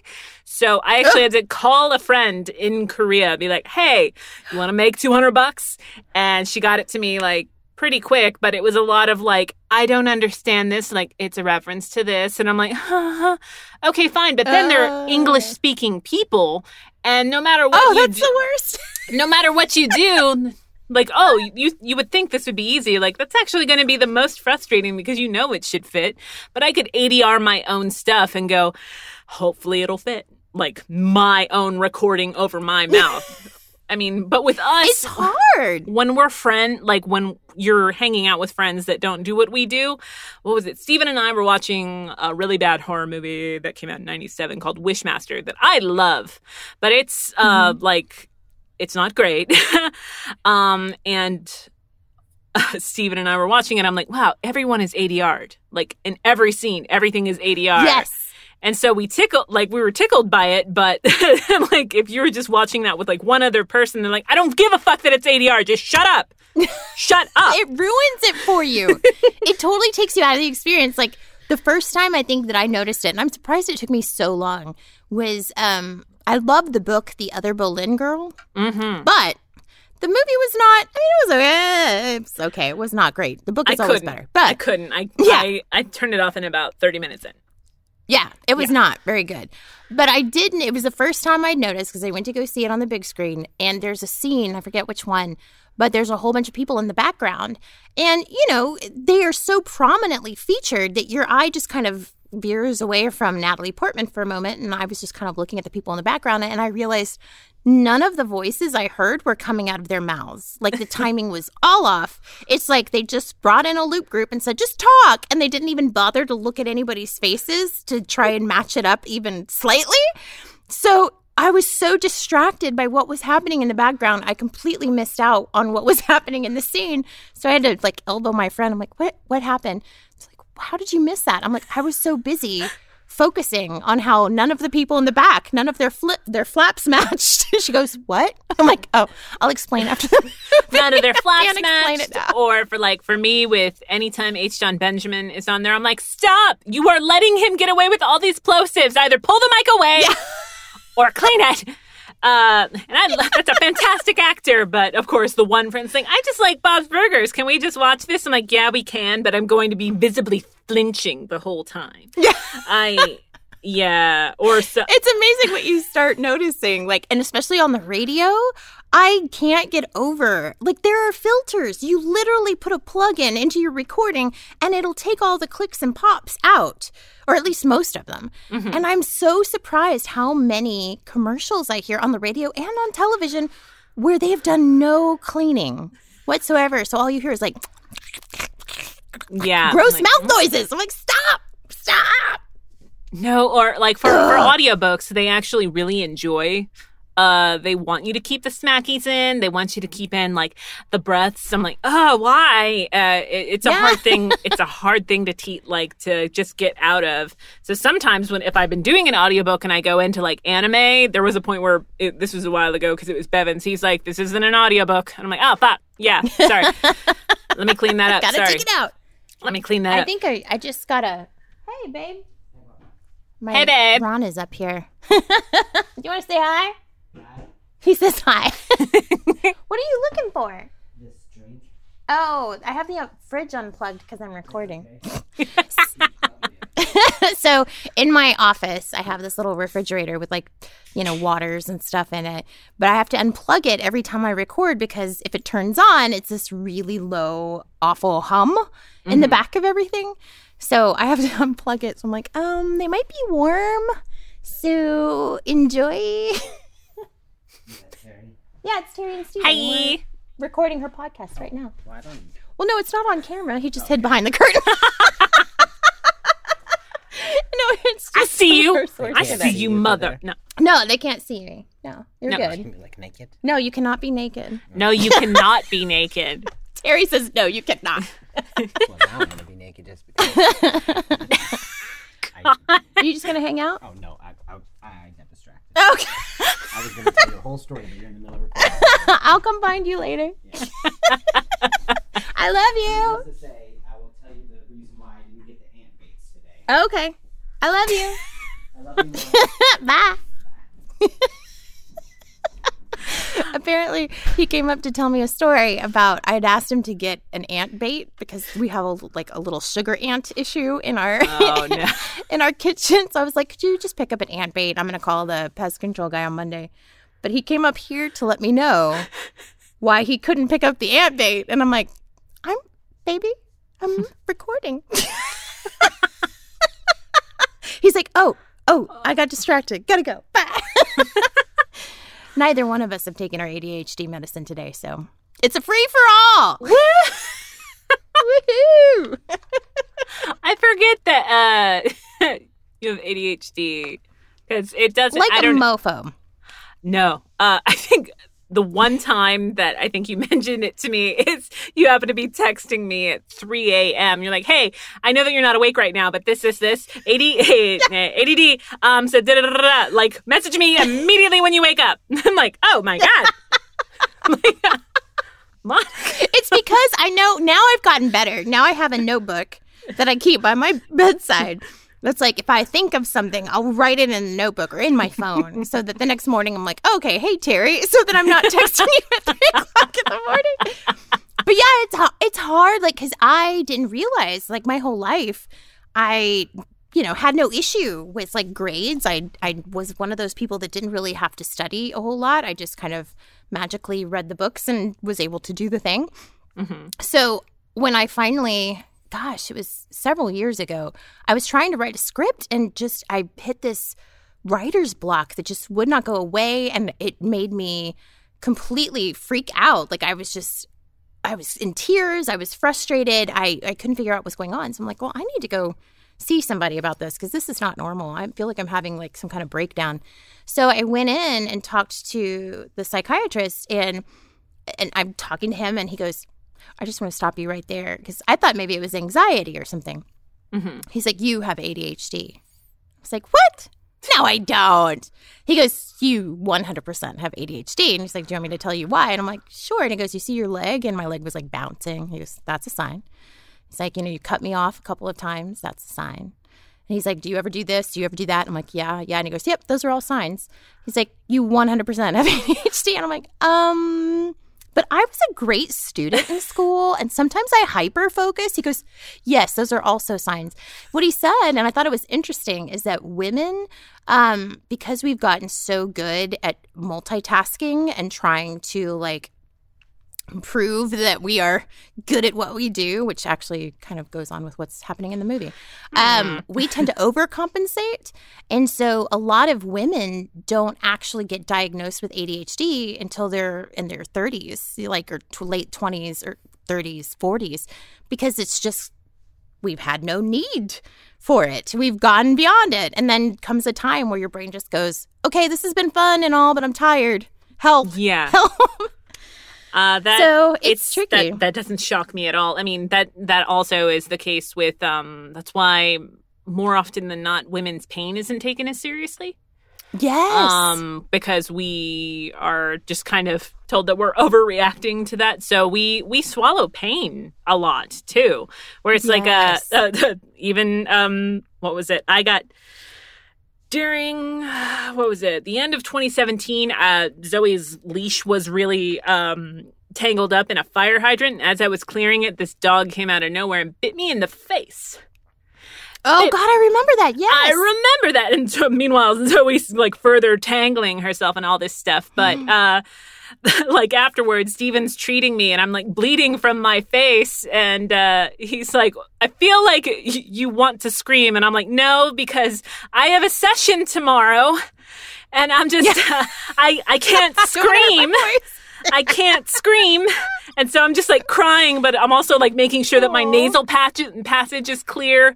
And I'm like, I just need you to make it to where I can move my face because it was during interviews with Monster Girls. I'm like, Machi smiles a lot. So, and Steven's like, I think you just need to let yourself scream. And I'm like, no. I'm fine. blood. I'm like, that would be me. Yeah, like the hardcore gangsta for life. Like, dude, you're bleeding. I'm like, nah, man, it's nothing. Nah. It's no big deal. It's good. True. Like, I think our pain tolerance is something most ladies don't realize it. And I'm sure there's something, built into us because of the whole having babies situation and stuff, which I have chosen not to do because boo. But I will say that, yeah, my pain tolerance is ridiculous. And there's been several times where I don't even realize how bad it is. Like, migraines and stuff. And then they'll go in and I'm like, are your ears ringing or this or that? And I'm like, yeah. And they're like, that means that this is a hardcore migraine. You should be in bed. I'm like, I feel okay. I mean, I could feel better. It cracks me up. Yeah. Or like having I had a fractured wrist when I was 9. And I remember my family being like, well, she's a little dramatic because I was an actor even back then before I was an actor. Mm-hmm. She's a little dramatic, so we'll just wrap it up with a scarf and she'll be fine. And so I went to ballet and everything, and I'm like, Mom, my wrist, it really is bothering me. Like, it doesn't hurt. She's like, well, on a scale to 1 to 10. I'm like, it's like a 5. But, I think I need to go to the doctor. Yeah, she finally took me to the doctor, and it ended up being like this major fracture, and I had to have a cast and all this. And my mom was crying for like a week, like, I'm a horrible mother. I'm like, no. You're a great mother. It's just that I know that I'm a dramatic child, but I'm telling you right now, like, I'm in pain. Like, please help. And the doctor was like, she should have you should have known that she was in that much pain. Like, it's kind of impressive that she was able to get through the week without screaming and crying and being like, take me to the doctor. Because, I mean, to me, it was like, it's uncomfortable, but whatever. Tie it with a scarf. Tie it tight. I'll be fine. Yeah. Well, I also think like it's a culture thing because you and I have very similar backgrounds in a lot of stuff. Yes. Being latchkey kids and also being from Hispanic households, like it's that kind of thing where it's like our pain isn't necessarily discarded, but like for me, like my grandmother, I could be like, oh, I think I hurt my wrist. She's like, well, you know what? When I was your age, I was like lifting hay bales by myself. Like that's great. I mean, you're a fucking badass bitch. I'm not gonna lie, but my shoulder hurts. My shoulder really hurts. Like, come on. You don't know what pain is. I'm like, I think I do. My dad, because I have allergies, and so every once in a while I'll wake up and my nose will be a little stuffy or whatever. Because I try not to take allergy medicine every day because as voice actors, it makes us extra clicky and poppy and really all that mouth does. It's so gross. But my dad will call and be like, hey, Monique, why are you sick again? You are always sick. Why are you sick? I'm like, Dad, I'm not sick. It's just allergies. Well, why do you have the problems with the allergies? You go see the doctor. They give you the medicine. I'm like, Dad, I'm a voice actor. The medicine does this, that. And he's like, I don't understand. It makes no sense. I'm like, oh, my God. I love you, Daddy, but no. Well, and that's where it's like with what we do, it's like your problems are not real problems. Like, I mean, they are to me and my job. They're like, oh, well, well, yeah. Like, my dad worked at a federal prison. My mom works for the, Department of Transportation. Yeah, those are not, like... Oh, by the way, do you know what a tsundere is? Like, no. Yeah, I learned very quickly that if I was going to vent, which everybody, no matter how much you love your job, there are just days where you need to vent and you need to get stuff out. I've learned that I cannot do that with any member of my family except for my youngest brother, Miguel, because Miguel works in the video game industry. Oh, that's right. So he gets it to an extent. But even he sometimes are like, Monica. And I'm like, I know, but I'm not complaining. I just need to get this out and then let me say it. I've done 4 conventions in a row and I'm tired. And he's like, Monica. I'm like, I know. Just let me be upset for 5 seconds and then I'll get over it and be incredibly grateful for all of my opportunities. But right now I just want to complain a little bit. Just a little. I'm tired. Those are not real problems. No. Yeah. That's not a real problem. That's like a vacation. No, it's not a vacation. You don't understand. Oh, I know. I would love to be, for someone to pay for a trip. I'm like, well, no, don't get me wrong. It was great. But, I mean, I forget what made my mother react this way. I said, it just takes a lot of my personal energy away. And she was like, oh my God, that's like the whitest thing you've ever fucking said. And she's like, and you've said tomatillo. Okay, like I'm like, what? Did you really say tomatillo? I was with Steven on the phone, and I'm like, Steven's like, do you want to get some tomatillos? I'm like, yeah, we can get some tomatillos. My mom went, excuse me? And I went, I'm sorry, tomatillos. Tomatillos. I'm with a very white man. He can't even say tres. He has to say, ooh, I love tres leche. And I'm like, I will leave you. I will leave. But yeah, like, but it does. Like with conventions and stuff, you're not going to enjoy it. And also, it was something, because you know Sarah, my best friend, and yes, I love Sarah. The first convention she saw me at, where I was a guest, she did it in her most Sarah way. She's like, I do not like the way you are at conventions. And I'm like, and I was kind of like, I get it. But then like a couple years later, she's like, by the way, I remember saying that to you. And I realized how shitty that was because I didn't realize it at the time, but you were at work. And I'm like, I was at work.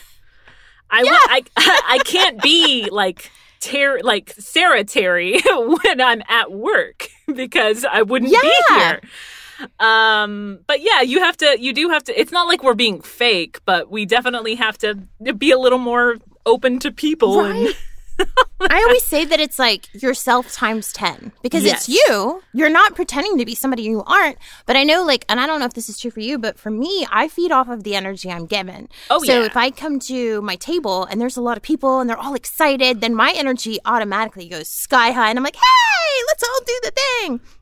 Because people will ask, like, how do you go? Because there's days where, like, and I'm so thankful. I don't want anybody to think that I'm complaining in any way because I'm not. In fact, I tell my people that help me in the morning, I'm like, okay, if we're busy, like, I'm not going to make these people wait in line while I go eat lunch and all that stuff. I'm going to continue to go as long as I can, except for panels and photos and stuff. I'm like, but if you guys need a break, please don't feel like you have to work my crazy hours.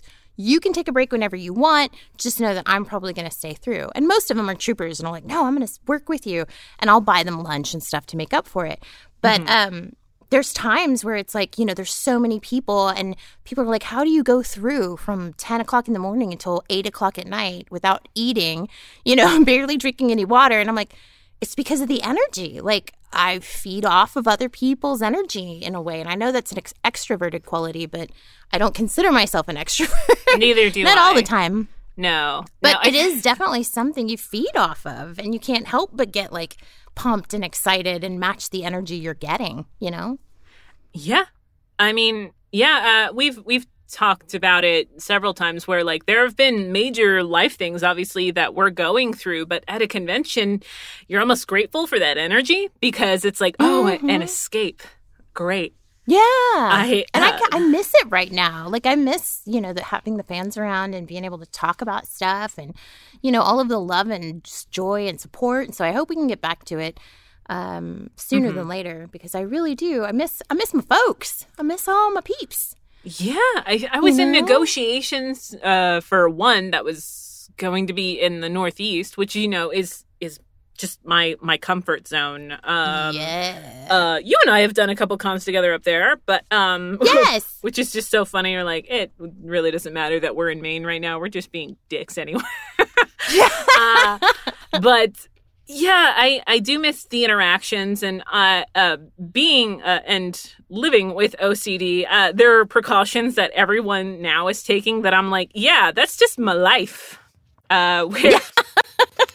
Where you guys are being dicks to me about like, hey, can you just said that you were sick? Can you leave that pen on the table? And my engineer's like, that was rude. I'm like, is it? Is it really? To be like, hey, I know you're sniffling and you totally lied to the talent coordinator about being sick, but you were able to cover it up and it doesn't show in the read. Thank you. Please don't fucking touch anything else on the way out so I can sanitize everything. But now it's there's going to be adjustments, obviously, and I'm curious how the con stuff's going to happen after this. Yeah, the last one I went to before all of this went down, I went to Liverpool Comic-Con. Shout out to Liverpool. Everybody was fantastic, but this shows you like how how behind our country was, I guess, because I knew that there was a virus and I knew about Wuhan and I knew about all that stuff. I didn't realize what a big threat it was. I mean, because I don't read a ton of news, but I try to stay up to date. But when we got there, there were still people walking around, but the convention didn't have as many people as they expected. But also on the tables, there was like a hand sanitizer and it said no handshakes. And I'm like, wow, okay, it's gotten to that level. I didn't realize that that's where we are now. And throughout the weekend, people were very cautious. It said like, hey, it says no handshakes. And I'm like, it'll be fine. Like, whatever. If I get it, I get it. Like, I had no idea like how intense it was. And of course, then I come home, and I'm pretty sure I got it. So, talk about karma. Like, if I get it, whatever, it'll be fine. Although, to be fair, I don't think that I got it from anybody at the convention. But yeah, then I was in bed for 2 weeks, like, trying to get a test, which was impossible. And it took me a good, 2 weeks after that just to start to feel like a human again. It's crazy. But now I'm going to be more careful. I mean, I say that. I say I'm going to be more careful, but I know myself. I'll still give hugs. I'll still do that stuff just because I can't help it. I can't. I will sacrifice myself for the hugs.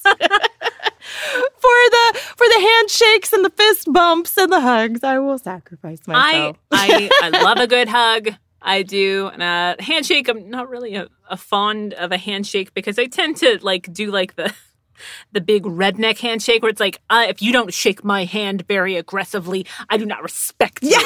That kind of shit. But I always get at conventions, always get that scared handshake. I'm like, oh, now I just feel like I'm breaking your hand. I don't want to do I know. I don't want to do that either. Or if they're a really short person and I'm like, okay, I have very big boobs. I do not want... It's going to be a little awkward. I don't want to murder you. I'm sorry. But what a way to go. I do like, though, I will say, that is a way to go. Hey. I do say I like that people have started to be really respectful. I remember back in the day, there were several conventions where I got glomped, where people would run from the other side of the room and literally jump on me and knock me to the ground. Yeah. Which then you have to have a conversation of like, hey, no, please don't do that. Don't. It's terrifying and it hurts. But now it's been so great because everybody who comes up will be like, is it okay? Do you, can I hug you? Or is it okay if I give you a hug? And I'm like, oh, yeah, thank you so much for asking. Just being aware of consent. And not only that, with cosplayers and photos, making sure you ask, hey, can I get a photo? Not just taking random pictures, because I know if I was a cosplayer and I spent a whole lot of time and money creating an awesome outfit, and then you got a picture of me picking my nose, I would be pissed. So it's just being aware. But I love that so much. I love that that's become a thing, that people are so much more compassionate towards others. And I'm glad that change has happened.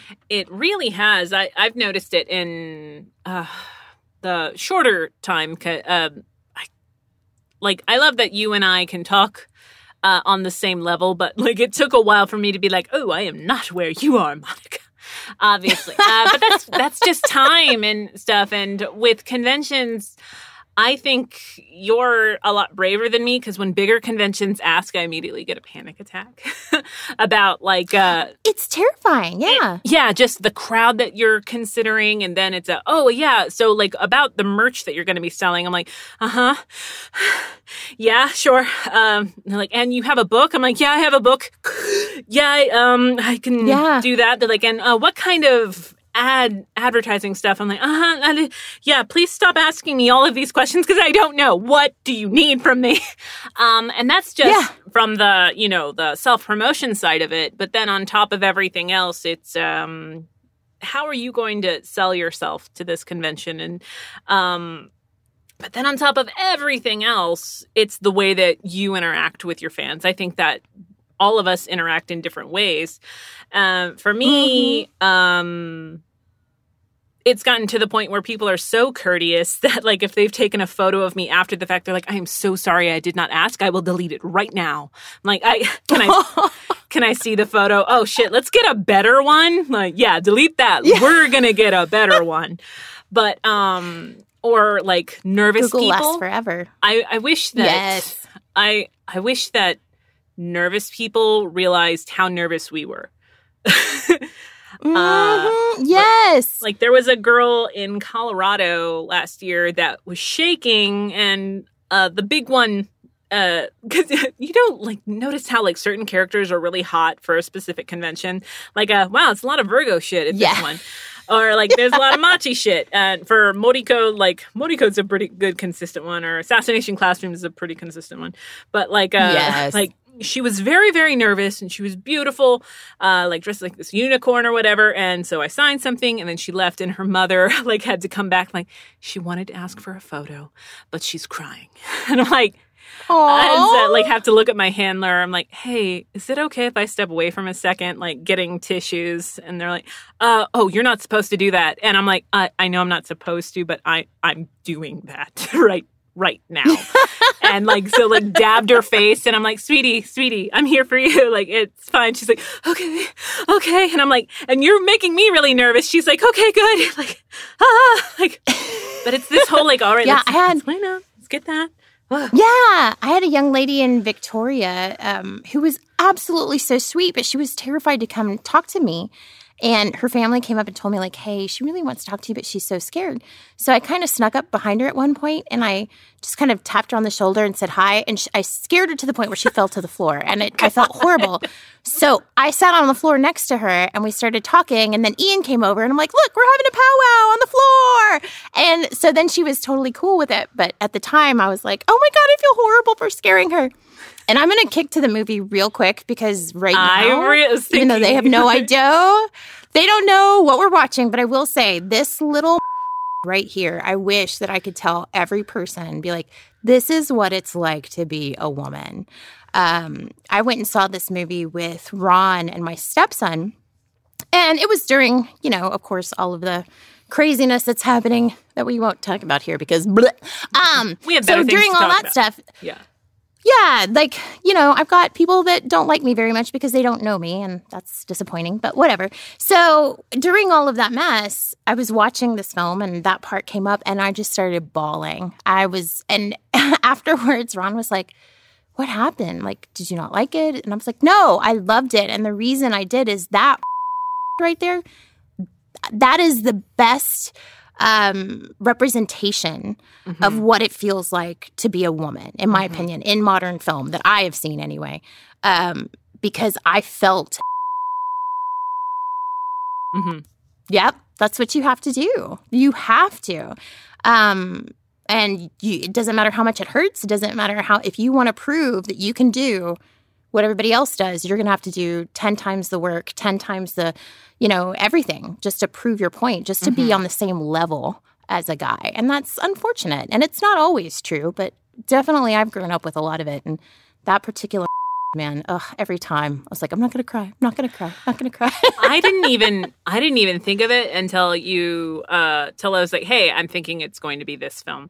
Because I think I've casually mentioned it before, but yeah, people give me 5 films and I'm the one that picks from that. Where, yeah, producer lady stuff, but you told me about that specific scene, and it hit me, but in a totally different way. And that's the beauty of film is it can mean so much to so many different people. Or like there one of my top 5, which I'll have is and when I watched it as a 20-year-old with my the someone that I was in love with, but obviously it didn't work out, I watched it and I'm like, okay. And then I watched it again about 2 years ago, and Steven had never seen it. And we were watching it, and I cried off and on at different various points of the movie in no way that I did when I initially saw it. And it's because I lived a different life since then. And your experiences are just shaped more, and it just hit me in a different way than it had. And I mean, I can't fathom you having seen this movie if you hadn't gone through what you've gone through, which again, I've said it before in so many ways, but I don't understand where you get the strength to sound as strong as you do some days, because Jesus Christ, dude. I'm so proud of you. Like, thank you. And I love you. And I think the thing that keeps me going is the fact that I just keep reminding myself, these people don't know me. They've never met me. The people that are making YouTube videos, like, the reason I don't respond is because it's not worth my time. These are people who've never met me. They don't care about me. And they're entertaining. Like, the reason that they're doing this is because they're trying to entertain the masses. None of this stuff is true. It's all sensationalizing. Yes, 100%. They don't actually believe any of that stuff.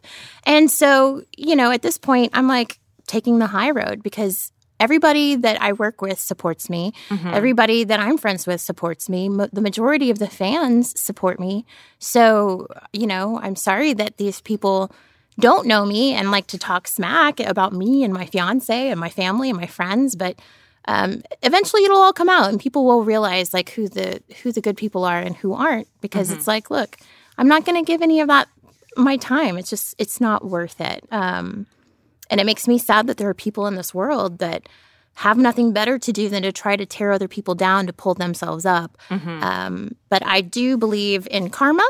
So I'm not too concerned about it, because I know in the end, they'll have to pay for what they've done. So not my problem. No. I will let karma do its thing. Karma. But thank you, Terry. That means the world.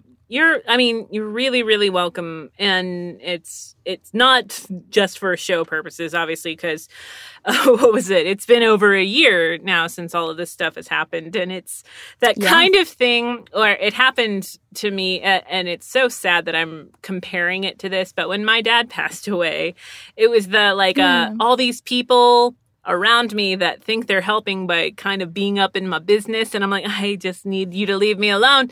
But then you're wondering like where like everybody else is, and like, oh, they're respecting the space. I'm like, no, please stop respecting my space. I need all of you fuckers around me. Like, I need that. Damn it. Right. It's hard. And I know that it's hard for, our friends and family to know where that line is. But yeah, I will say that all of my friends, all of you guys have been so great about being supportive and being there when I need you, and just everything for such a horrible, horrible time in my life, to have so many people just constantly sending texts like, hey, just making sure you're cool and remember you're loved and all this stuff. And that's why I started doing it on Instagram, which I need to get back into. Was because there were so many people that shared love with me. I'm like, I need to share love back.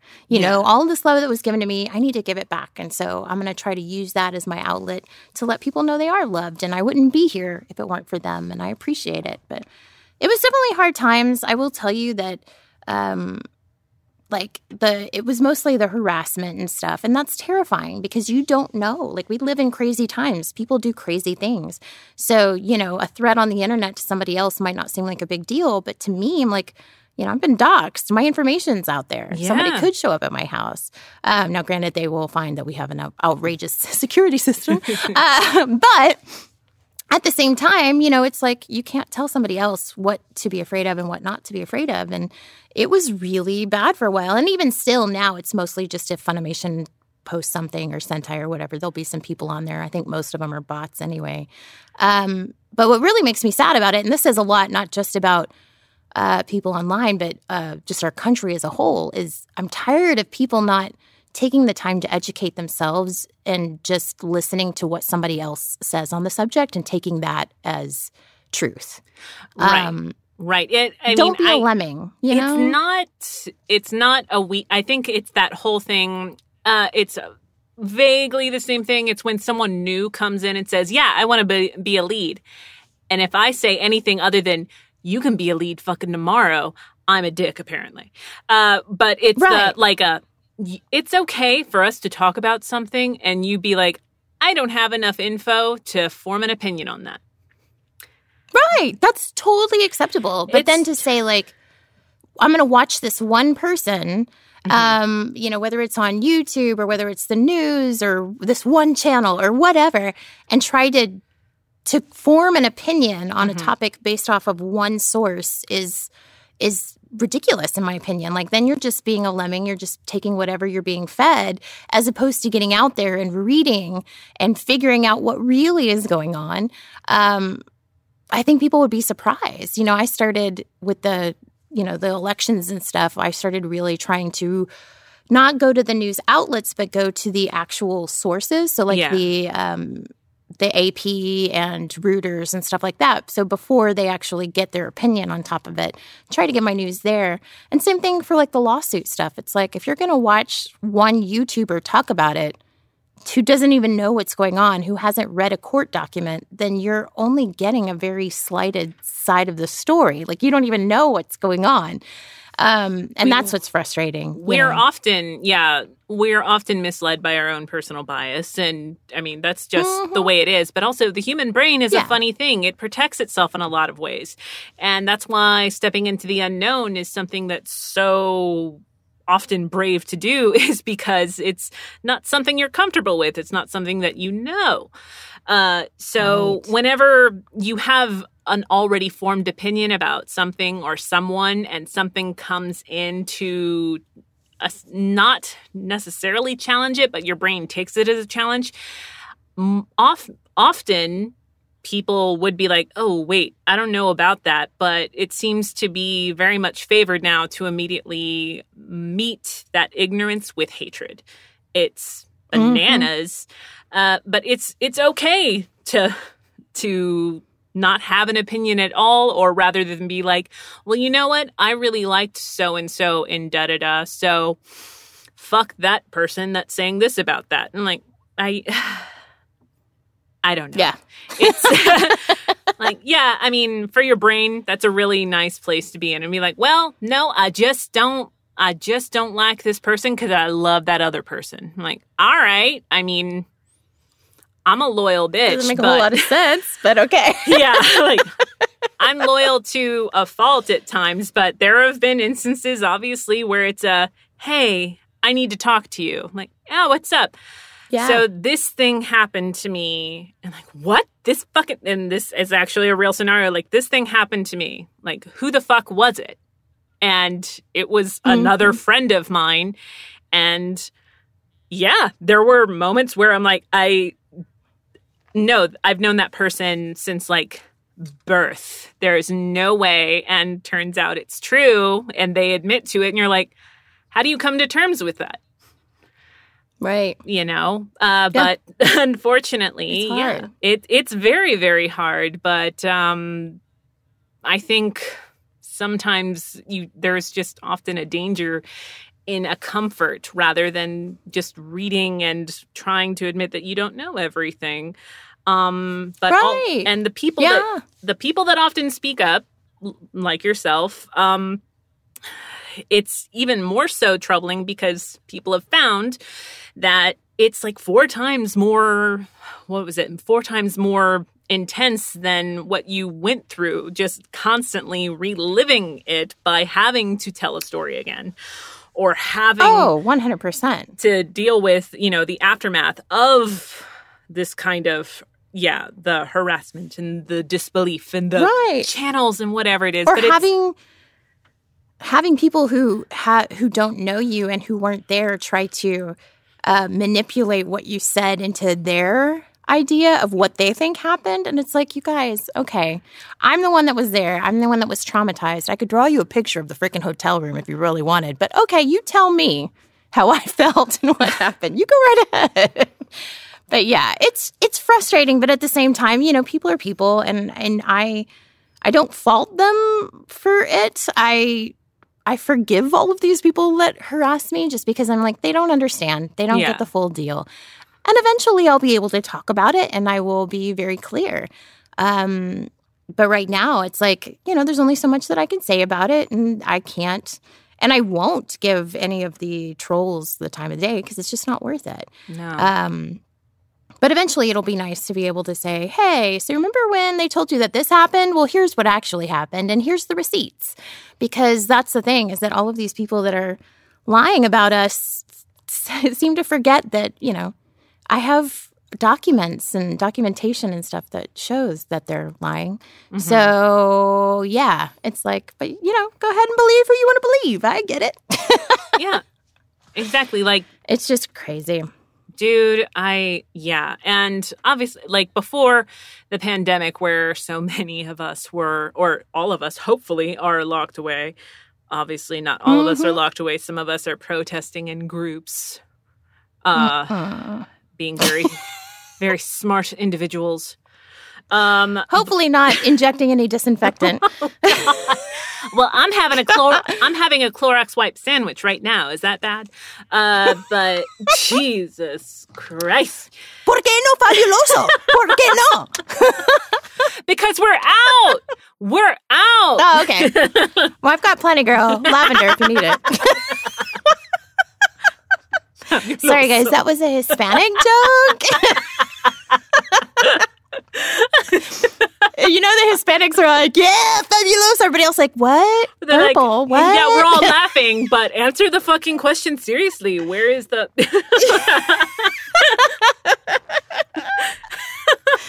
I think the first time I saw that with Steven at like Dollar Tree or something, he's like, look at that. I'm like, why are you laughing? Like, that's a real brand, baby.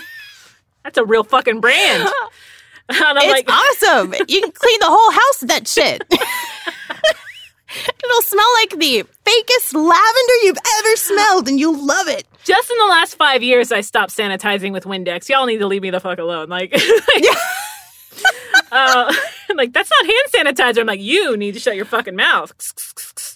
Like, I lucked out, man. When we got, I mean, this isn't lucked out, but earlier this year, Ron and I got norovirus. I think from You're a so chicken lucky. place. So, yeah, woohoo! I puked my guts out. Had to miss a con. Oh, but we got norovirus, and after we got norovirus, I was like, it's miserable. Oh my God, it is so miserable. I was asleep on the bathroom floor, like, just so I could be closer to the toilet. It was awful, awful, awful. But I went right afterwards, and I got on Amazon, and I bought what I thought was one tub of like medical grade sanitizer, like wipes. Mm-hmm. It turned out to be like a case of medical grade sanitizer wipes. But little did I know, I was like, gosh, I'm going to have to unload some of this stuff. I don't know what I'm going to do. And then the pandemic came along and I'm like, oh shit, I've got the mother load. I'm going to hold on to it. And now I've been like trying to find places where I can give a tub or two. Like I think I gave some to my gym. I gave some to some other neighbors and stuff. But I'm like, I should be giving these to medical professionals, but I don't even know how to, what do you do? Just go to the emergency room and drop it on their doorstep? I have no idea. But now we're only down to like 2 tubs so I'm like, okay, I think we'll probably hold on to these because I still, you know, like when you cook chicken and stuff, it's nice to know that you can like wipe down the counters and everything and you're not going to get the norovirus again. Oh my God. No, I don't. Ugh. No, I don't remember that, but just been lucky. It was like oh gosh, I don't remember. I was supposed to go to a Comic-Con. Oh God, what was the name of it? I can't remember right now, but I had to cancel because I thought, okay, it's a 24-hour bug. I'll be fine. It was not. It was at least 48 hours, and it was awful. It's the worst 48 hours of my life. I hated it. Don't ever get the norovirus, y'all. It's the worst. And I can't imagine because that's what people get on cruise ships. I cannot imagine having the norovirus on a cruise ship with my significant other. Like, I can't. No. We're close, but I can't. Yeah, I mean, there stayed in the other room. Like last year at my medical emergency, which I've talked about on the show, but like that was the whole thing where like just being sick at a con or like being inconvenienced at a con is one thing, but can you just imagine? Sometimes it's really nice to be like, oh, thank God someone that really knows me, doesn't know actor me, is here so I can be like, oh, right, look at me, be real. Because pain tolerance thing for my ass, like when I was like, I might be having, guys, real talk, I might be having a miscarriage. Like Steven's like, we should go to the hospital. But I'm like, but maybe I'm overreacting. And Steven's like, that's me. You're bleeding profusely. And I'm like, yeah. And he's like, why are we just sitting here? I'm like, I don't know. And then well, and that's hardcore. I mean, the fact that that happened while you were at the convention, it makes me so sad. I wish I was there to like hug you and help you. And that's the hard part of conventions, is that friends are far away when things happen. And it's like, you want to be there, but you literally can't. It's like, can't. My heart hurts for you. Or even, like obviously, because Steven, the convention was nice enough to let Steven come with me. And sometimes that's all it takes to get me to take a pay cut. I'm like, oh, you'll let my husband come with me? I will do it for fucking free. Right. Holy shit. Yeah. Like, they really, like, no, not really, but I'll take a significant cut if I can just, like, be able to, like, Jim from The Office look at my husband at any point and be like, that's weird. But yeah, there's and that's where like your foundation is definitely going to help you there, because you're out of state or you're sometimes out of the country, and when shit goes down, like it's that's when you forget, like, oh, that's right, I'm away. Anything could happen. I can't imagine like like I've been hungover like the next day or something at a con where it's just like oh man, this chick's talking really loud, but she's really excited to see me, so suck it the fuck up and smile. Woo! Yeah. Virgo from Fairy Tale, what line would you like me to record? Yeah, like, here we go. Yeah. Meanwhile, your staffer's like, here's some Advil. Like, leave the bottle. Yes, sweet. Yeah. But that's where, I've done that. That energy, I mean, because that energy, like, people posted photos, and I'm like, I look at those photos and I don't see that that I just went through probably the worst thing I've ever gone through. And knowing my life, that's kind of an amazing statement. Yeah. But being like, but they look so happy. I'm glad that I sucked it up and did that. And that's where cons, again, are a great, like, kind of solve in that way. Solve. But yeah, hopefully it's just going to be, there's no going back to normal after this, but that camaraderie and that fandom and the celebration of it, it's just something it's going to take some adjusting to after this, majorly. Yeah. It's going to be interesting to see. Like, I've had several people reach out to Gilbert, my convention manager, and, promote these different online conventions, kind of like meet and greets online where you get stuff signed and stuff, which is really cool. But it's going to be interesting to see how much of that takes over, like these virtual conventions, and how much we go back to doing in person. Because I would imagine when they start lifting things, for large gatherings, that'll probably be pretty small at first, I would imagine. Like, maybe, hey, you can have a gathering of 500 people. Okay, now you can have a gathering of 1,000 people. So if you're a con, what do? Do you wait until they completely open it up again? Will they ever open it up completely again? There's just so many ifs. But I like to think that we're going to be able to do that again. Maybe there won't be as many conventions. And honestly, I think that might be a good thing, because I think we've become a little overwhelmed with, conventions for every little bitty thing. Every weekend, there's a group of 5 to 10 of us in different places around the world. So it'd be nice to be able to hang out with my friends again. Since we're never all at home at once. That would be nice. Never. But I do want to get back out there. Yeah. Here's hoping that they'll open it up again eventually. But I don't know. Yeah, maybe. I don't know. I think it's going to be different. It's got to be, or even, just the way that we're approaching a recording, because I think it was a very knee-jerk reaction, and I touched on that in the solo episode, where there's 99 people being like, right on, totally understand, and that one person that's like, boo, I'm paying. Like, dude, read the fucking room that none of us are in. Right. But especially, obviously, like, we're both contractors for Funimation, but like since that's what we work for the most, that's obviously what we're going to constantly reference. But 10 studios, like running from 10 to 10, there's no way that they could have kept going the way that they did, as I discussed earlier. But like this fix that they have is just one of several. It's astounding what everybody is coming up with.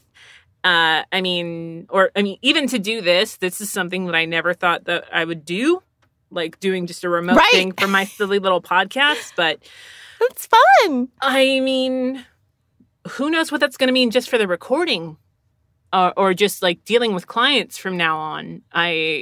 I'm baffled by it. Yeah, my agents, like the way that they've been leading us through this, they're like, remind me again of the gear that you have, the microphones that you have specifically, Yeah. all that. Yeah, Yeah, I've filled out so many of those questionnaires. Like, tell me about your home studio. It's like, again?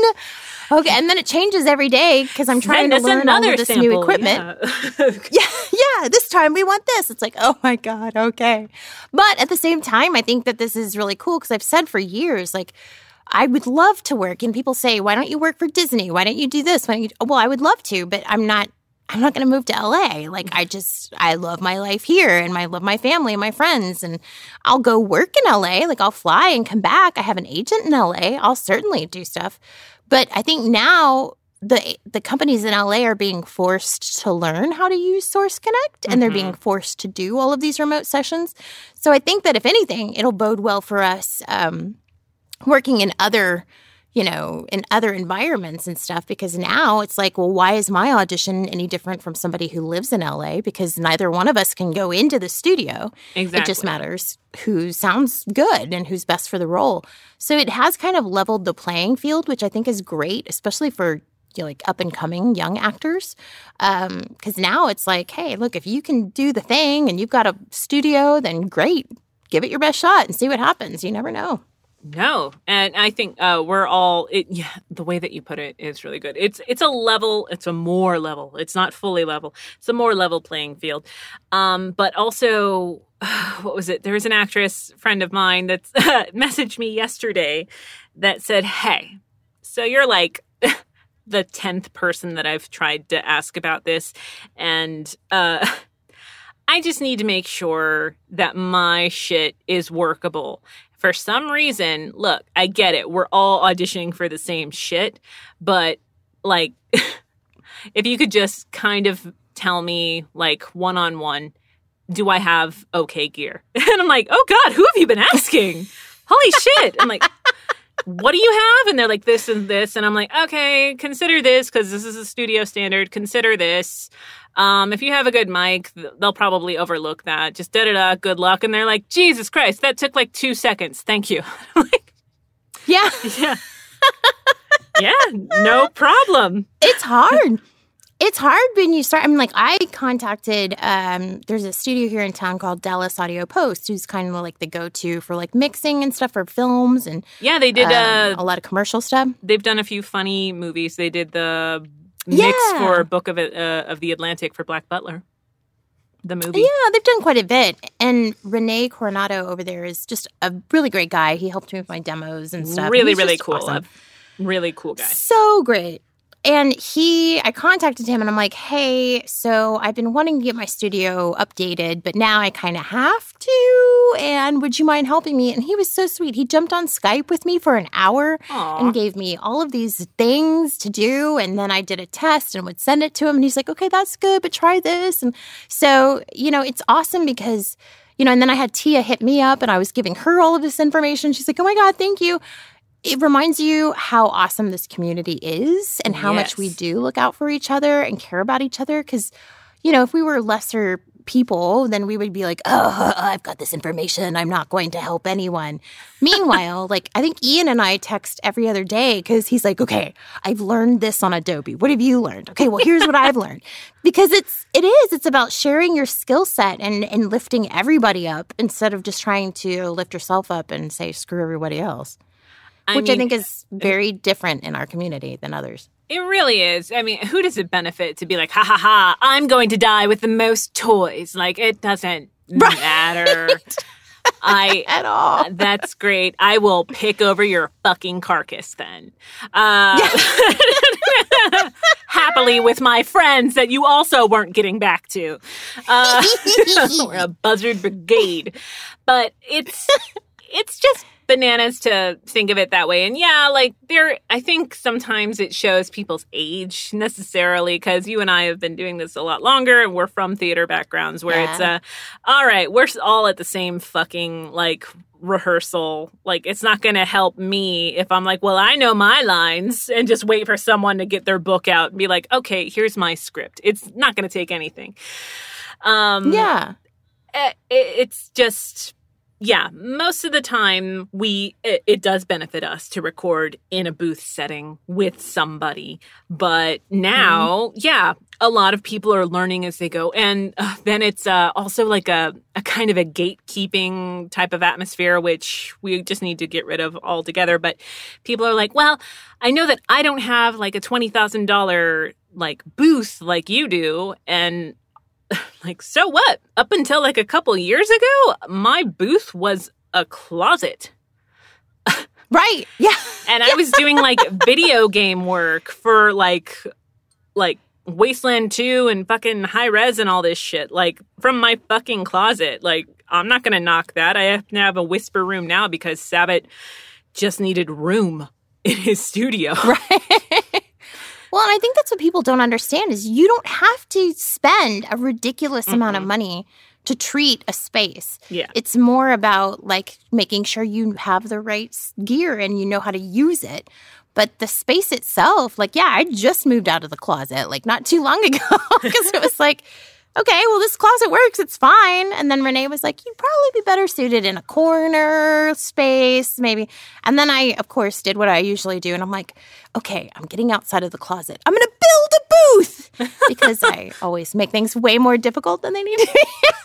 But now I'm excited because I'm like, right, my sister. But yeah, no, now I have this booth and I'm like, hey, this works. This is a great time to have it. And I'm still building out. So, but it's hard. I mean, like, it's been nice to have this time to get it all set up and everything. But even still, like, work has been slow. You know, Funimation's trying to figure out how to do the work from home thing. My commercial clients are still figuring out, like we talked about in the beginning, like, so, and then there's some advertisement agencies and places that are just closed. So there's not as much work to go around. Yeah. So yeah, it's a little terrifying. I'll be glad when things get back to normal a bit. Luckily, Ron has been doing really well. Apparently people still buy houses in the middle of pandemic. Yeah, so. I'm baffled by that. Like, a realtor friend who I met through Ron, she's like, oh, I'm fine. I'm like, what? Yeah. How? Is it? Yes. Yes, I love her. She, but yeah, it's one of those things where I get like he has a lot of refinances and people who are like downsizing. Like, I get that. Like, it's a very scary time. People want to get money out of their home or whatever. But then the people that are like, this seems like a great time to buy a house. I'm like, you might want to wait just a little bit. Just a little. Just a little bit, just to see, especially because right now, and this is just a little education for all of those at home, right now, a lot of the loan programs have been shut down because the banks are having to give money for all of these small business loans and this and that. So any of like the special programs that they usually have for like first-time buyers or veterans and all that, a lot of those are hard to get to now because the banks are like, look, we need all the money we got to give to these other people. So it's harder to buy a home right now. Like, there's so many more like limitations and stuff. And I get sometimes people, you know, it's the time is right. You have to do it. You find the right place. And I get that. Just know that you might want to refinance in a few years because boo. I can't believe I know this much about mortgage and home. I never thought I would be this person. I mean, it happens with anything. Like, we're talking about booth stuff, and I'm like, yeah, do you have any idea how long it's taken me to get, like, that confident? I'm like, oh, you're using this? That's not good for that space. Or for your medium-range voice, it'll probably try this instead. And it's just, like, looking over at Steven being like, are you proud? Are you proud of me? Yeah. Are you proud? I still lust after that.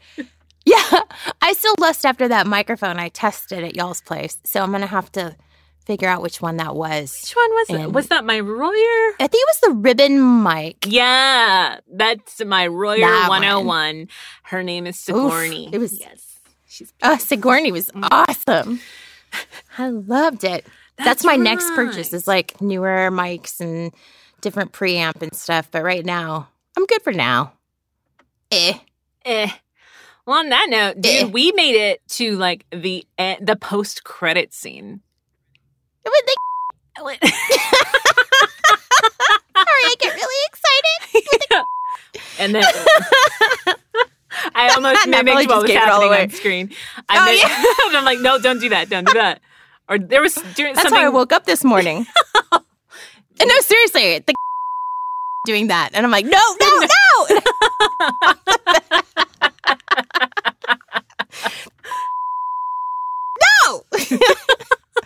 I can't wait to beep that out and see what that sounds like. Steven's like rubbing his hands like, yes. Dude, thank you so much for being so open about everything. And obviously I did give you the option, like we don't have to talk about that. Like, yeah, we can talk about it a little bit. But so I appreciate that. And seriously, of course, I miss you so much. And it was nice to watch talk over a movie with you. I know, it's like real life. We don't watch the movie and we just chat the whole time. It's me and you I do talking. miss being in a room. It's me and you talking usually over a movie, and then Ron going, I've never seen this. What's this? Yeah. What's happening? Why'd they do that? Wait, how have you not seen this? What's wrong with you? And I think the last time that happened, it was Who Framed Roger Rabbit. And we were all like, you've never seen Who Framed Roger Rabbit?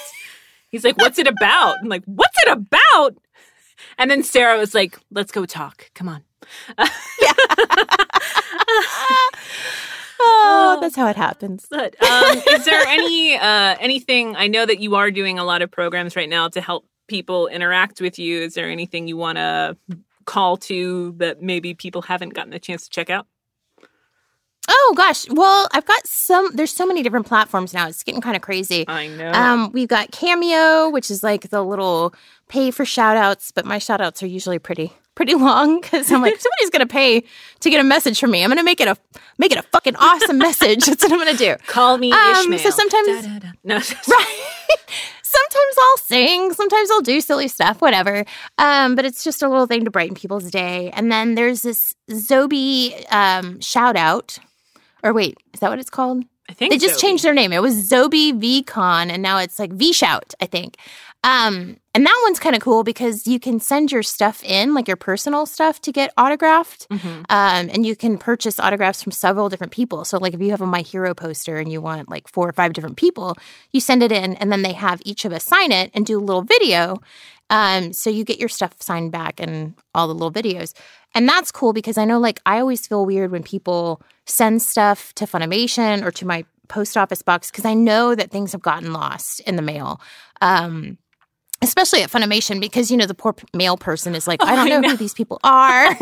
Like, and it ends up on, you know, Karen's desk in marketing, and then it ends up in the trash because Karen never opened it. And then, you know, somebody's like, I sent you these really expensive Bulma cards. It's like, no, don't do it in the mail. Oh my God. So at least with a place like Zobi, like they're much more careful about that. And you know, it's going to the right place. And what else? I've got some other stuff in the works that I've been talking about that we haven't actually done yet. Oh, I will be on GalaxyCon is doing like a virtual convention May 2nd. I don't know as much about it as they do, so check the GalaxyCon website. And I've been kind of missing from social media just because my anxiety has been a little off the charts with all this pandemic stuff. And I've been busy building a studio and, you know, trying to figure out my life. But I'm going to try to be on there a little bit more and maybe do some more Instagram lives and stuff. So awesome. We'll see. Hopefully it'll work. Well, as long as everybody's patient with me and understand that if I seem a little out of sorts, it's probably because my anxiety is through the roof. I think we're all there. So I think we'll all be very understanding. But yes, your positivity is amazing, and I'm looking forward to seeing what else you come up with, madam. Thank you again so much. And for those of you... thank you. For those of you listening, thank you again for Ko-Fi contributors for those cups of coffee. You guys are amazing. If you want to follow Obscure Chatter for updates, Obscure Chatter is the handle. It's not complicated at all, I promise. And you can check out all those lovely things from Monica. Until next time, here is where a sign-off would go. But,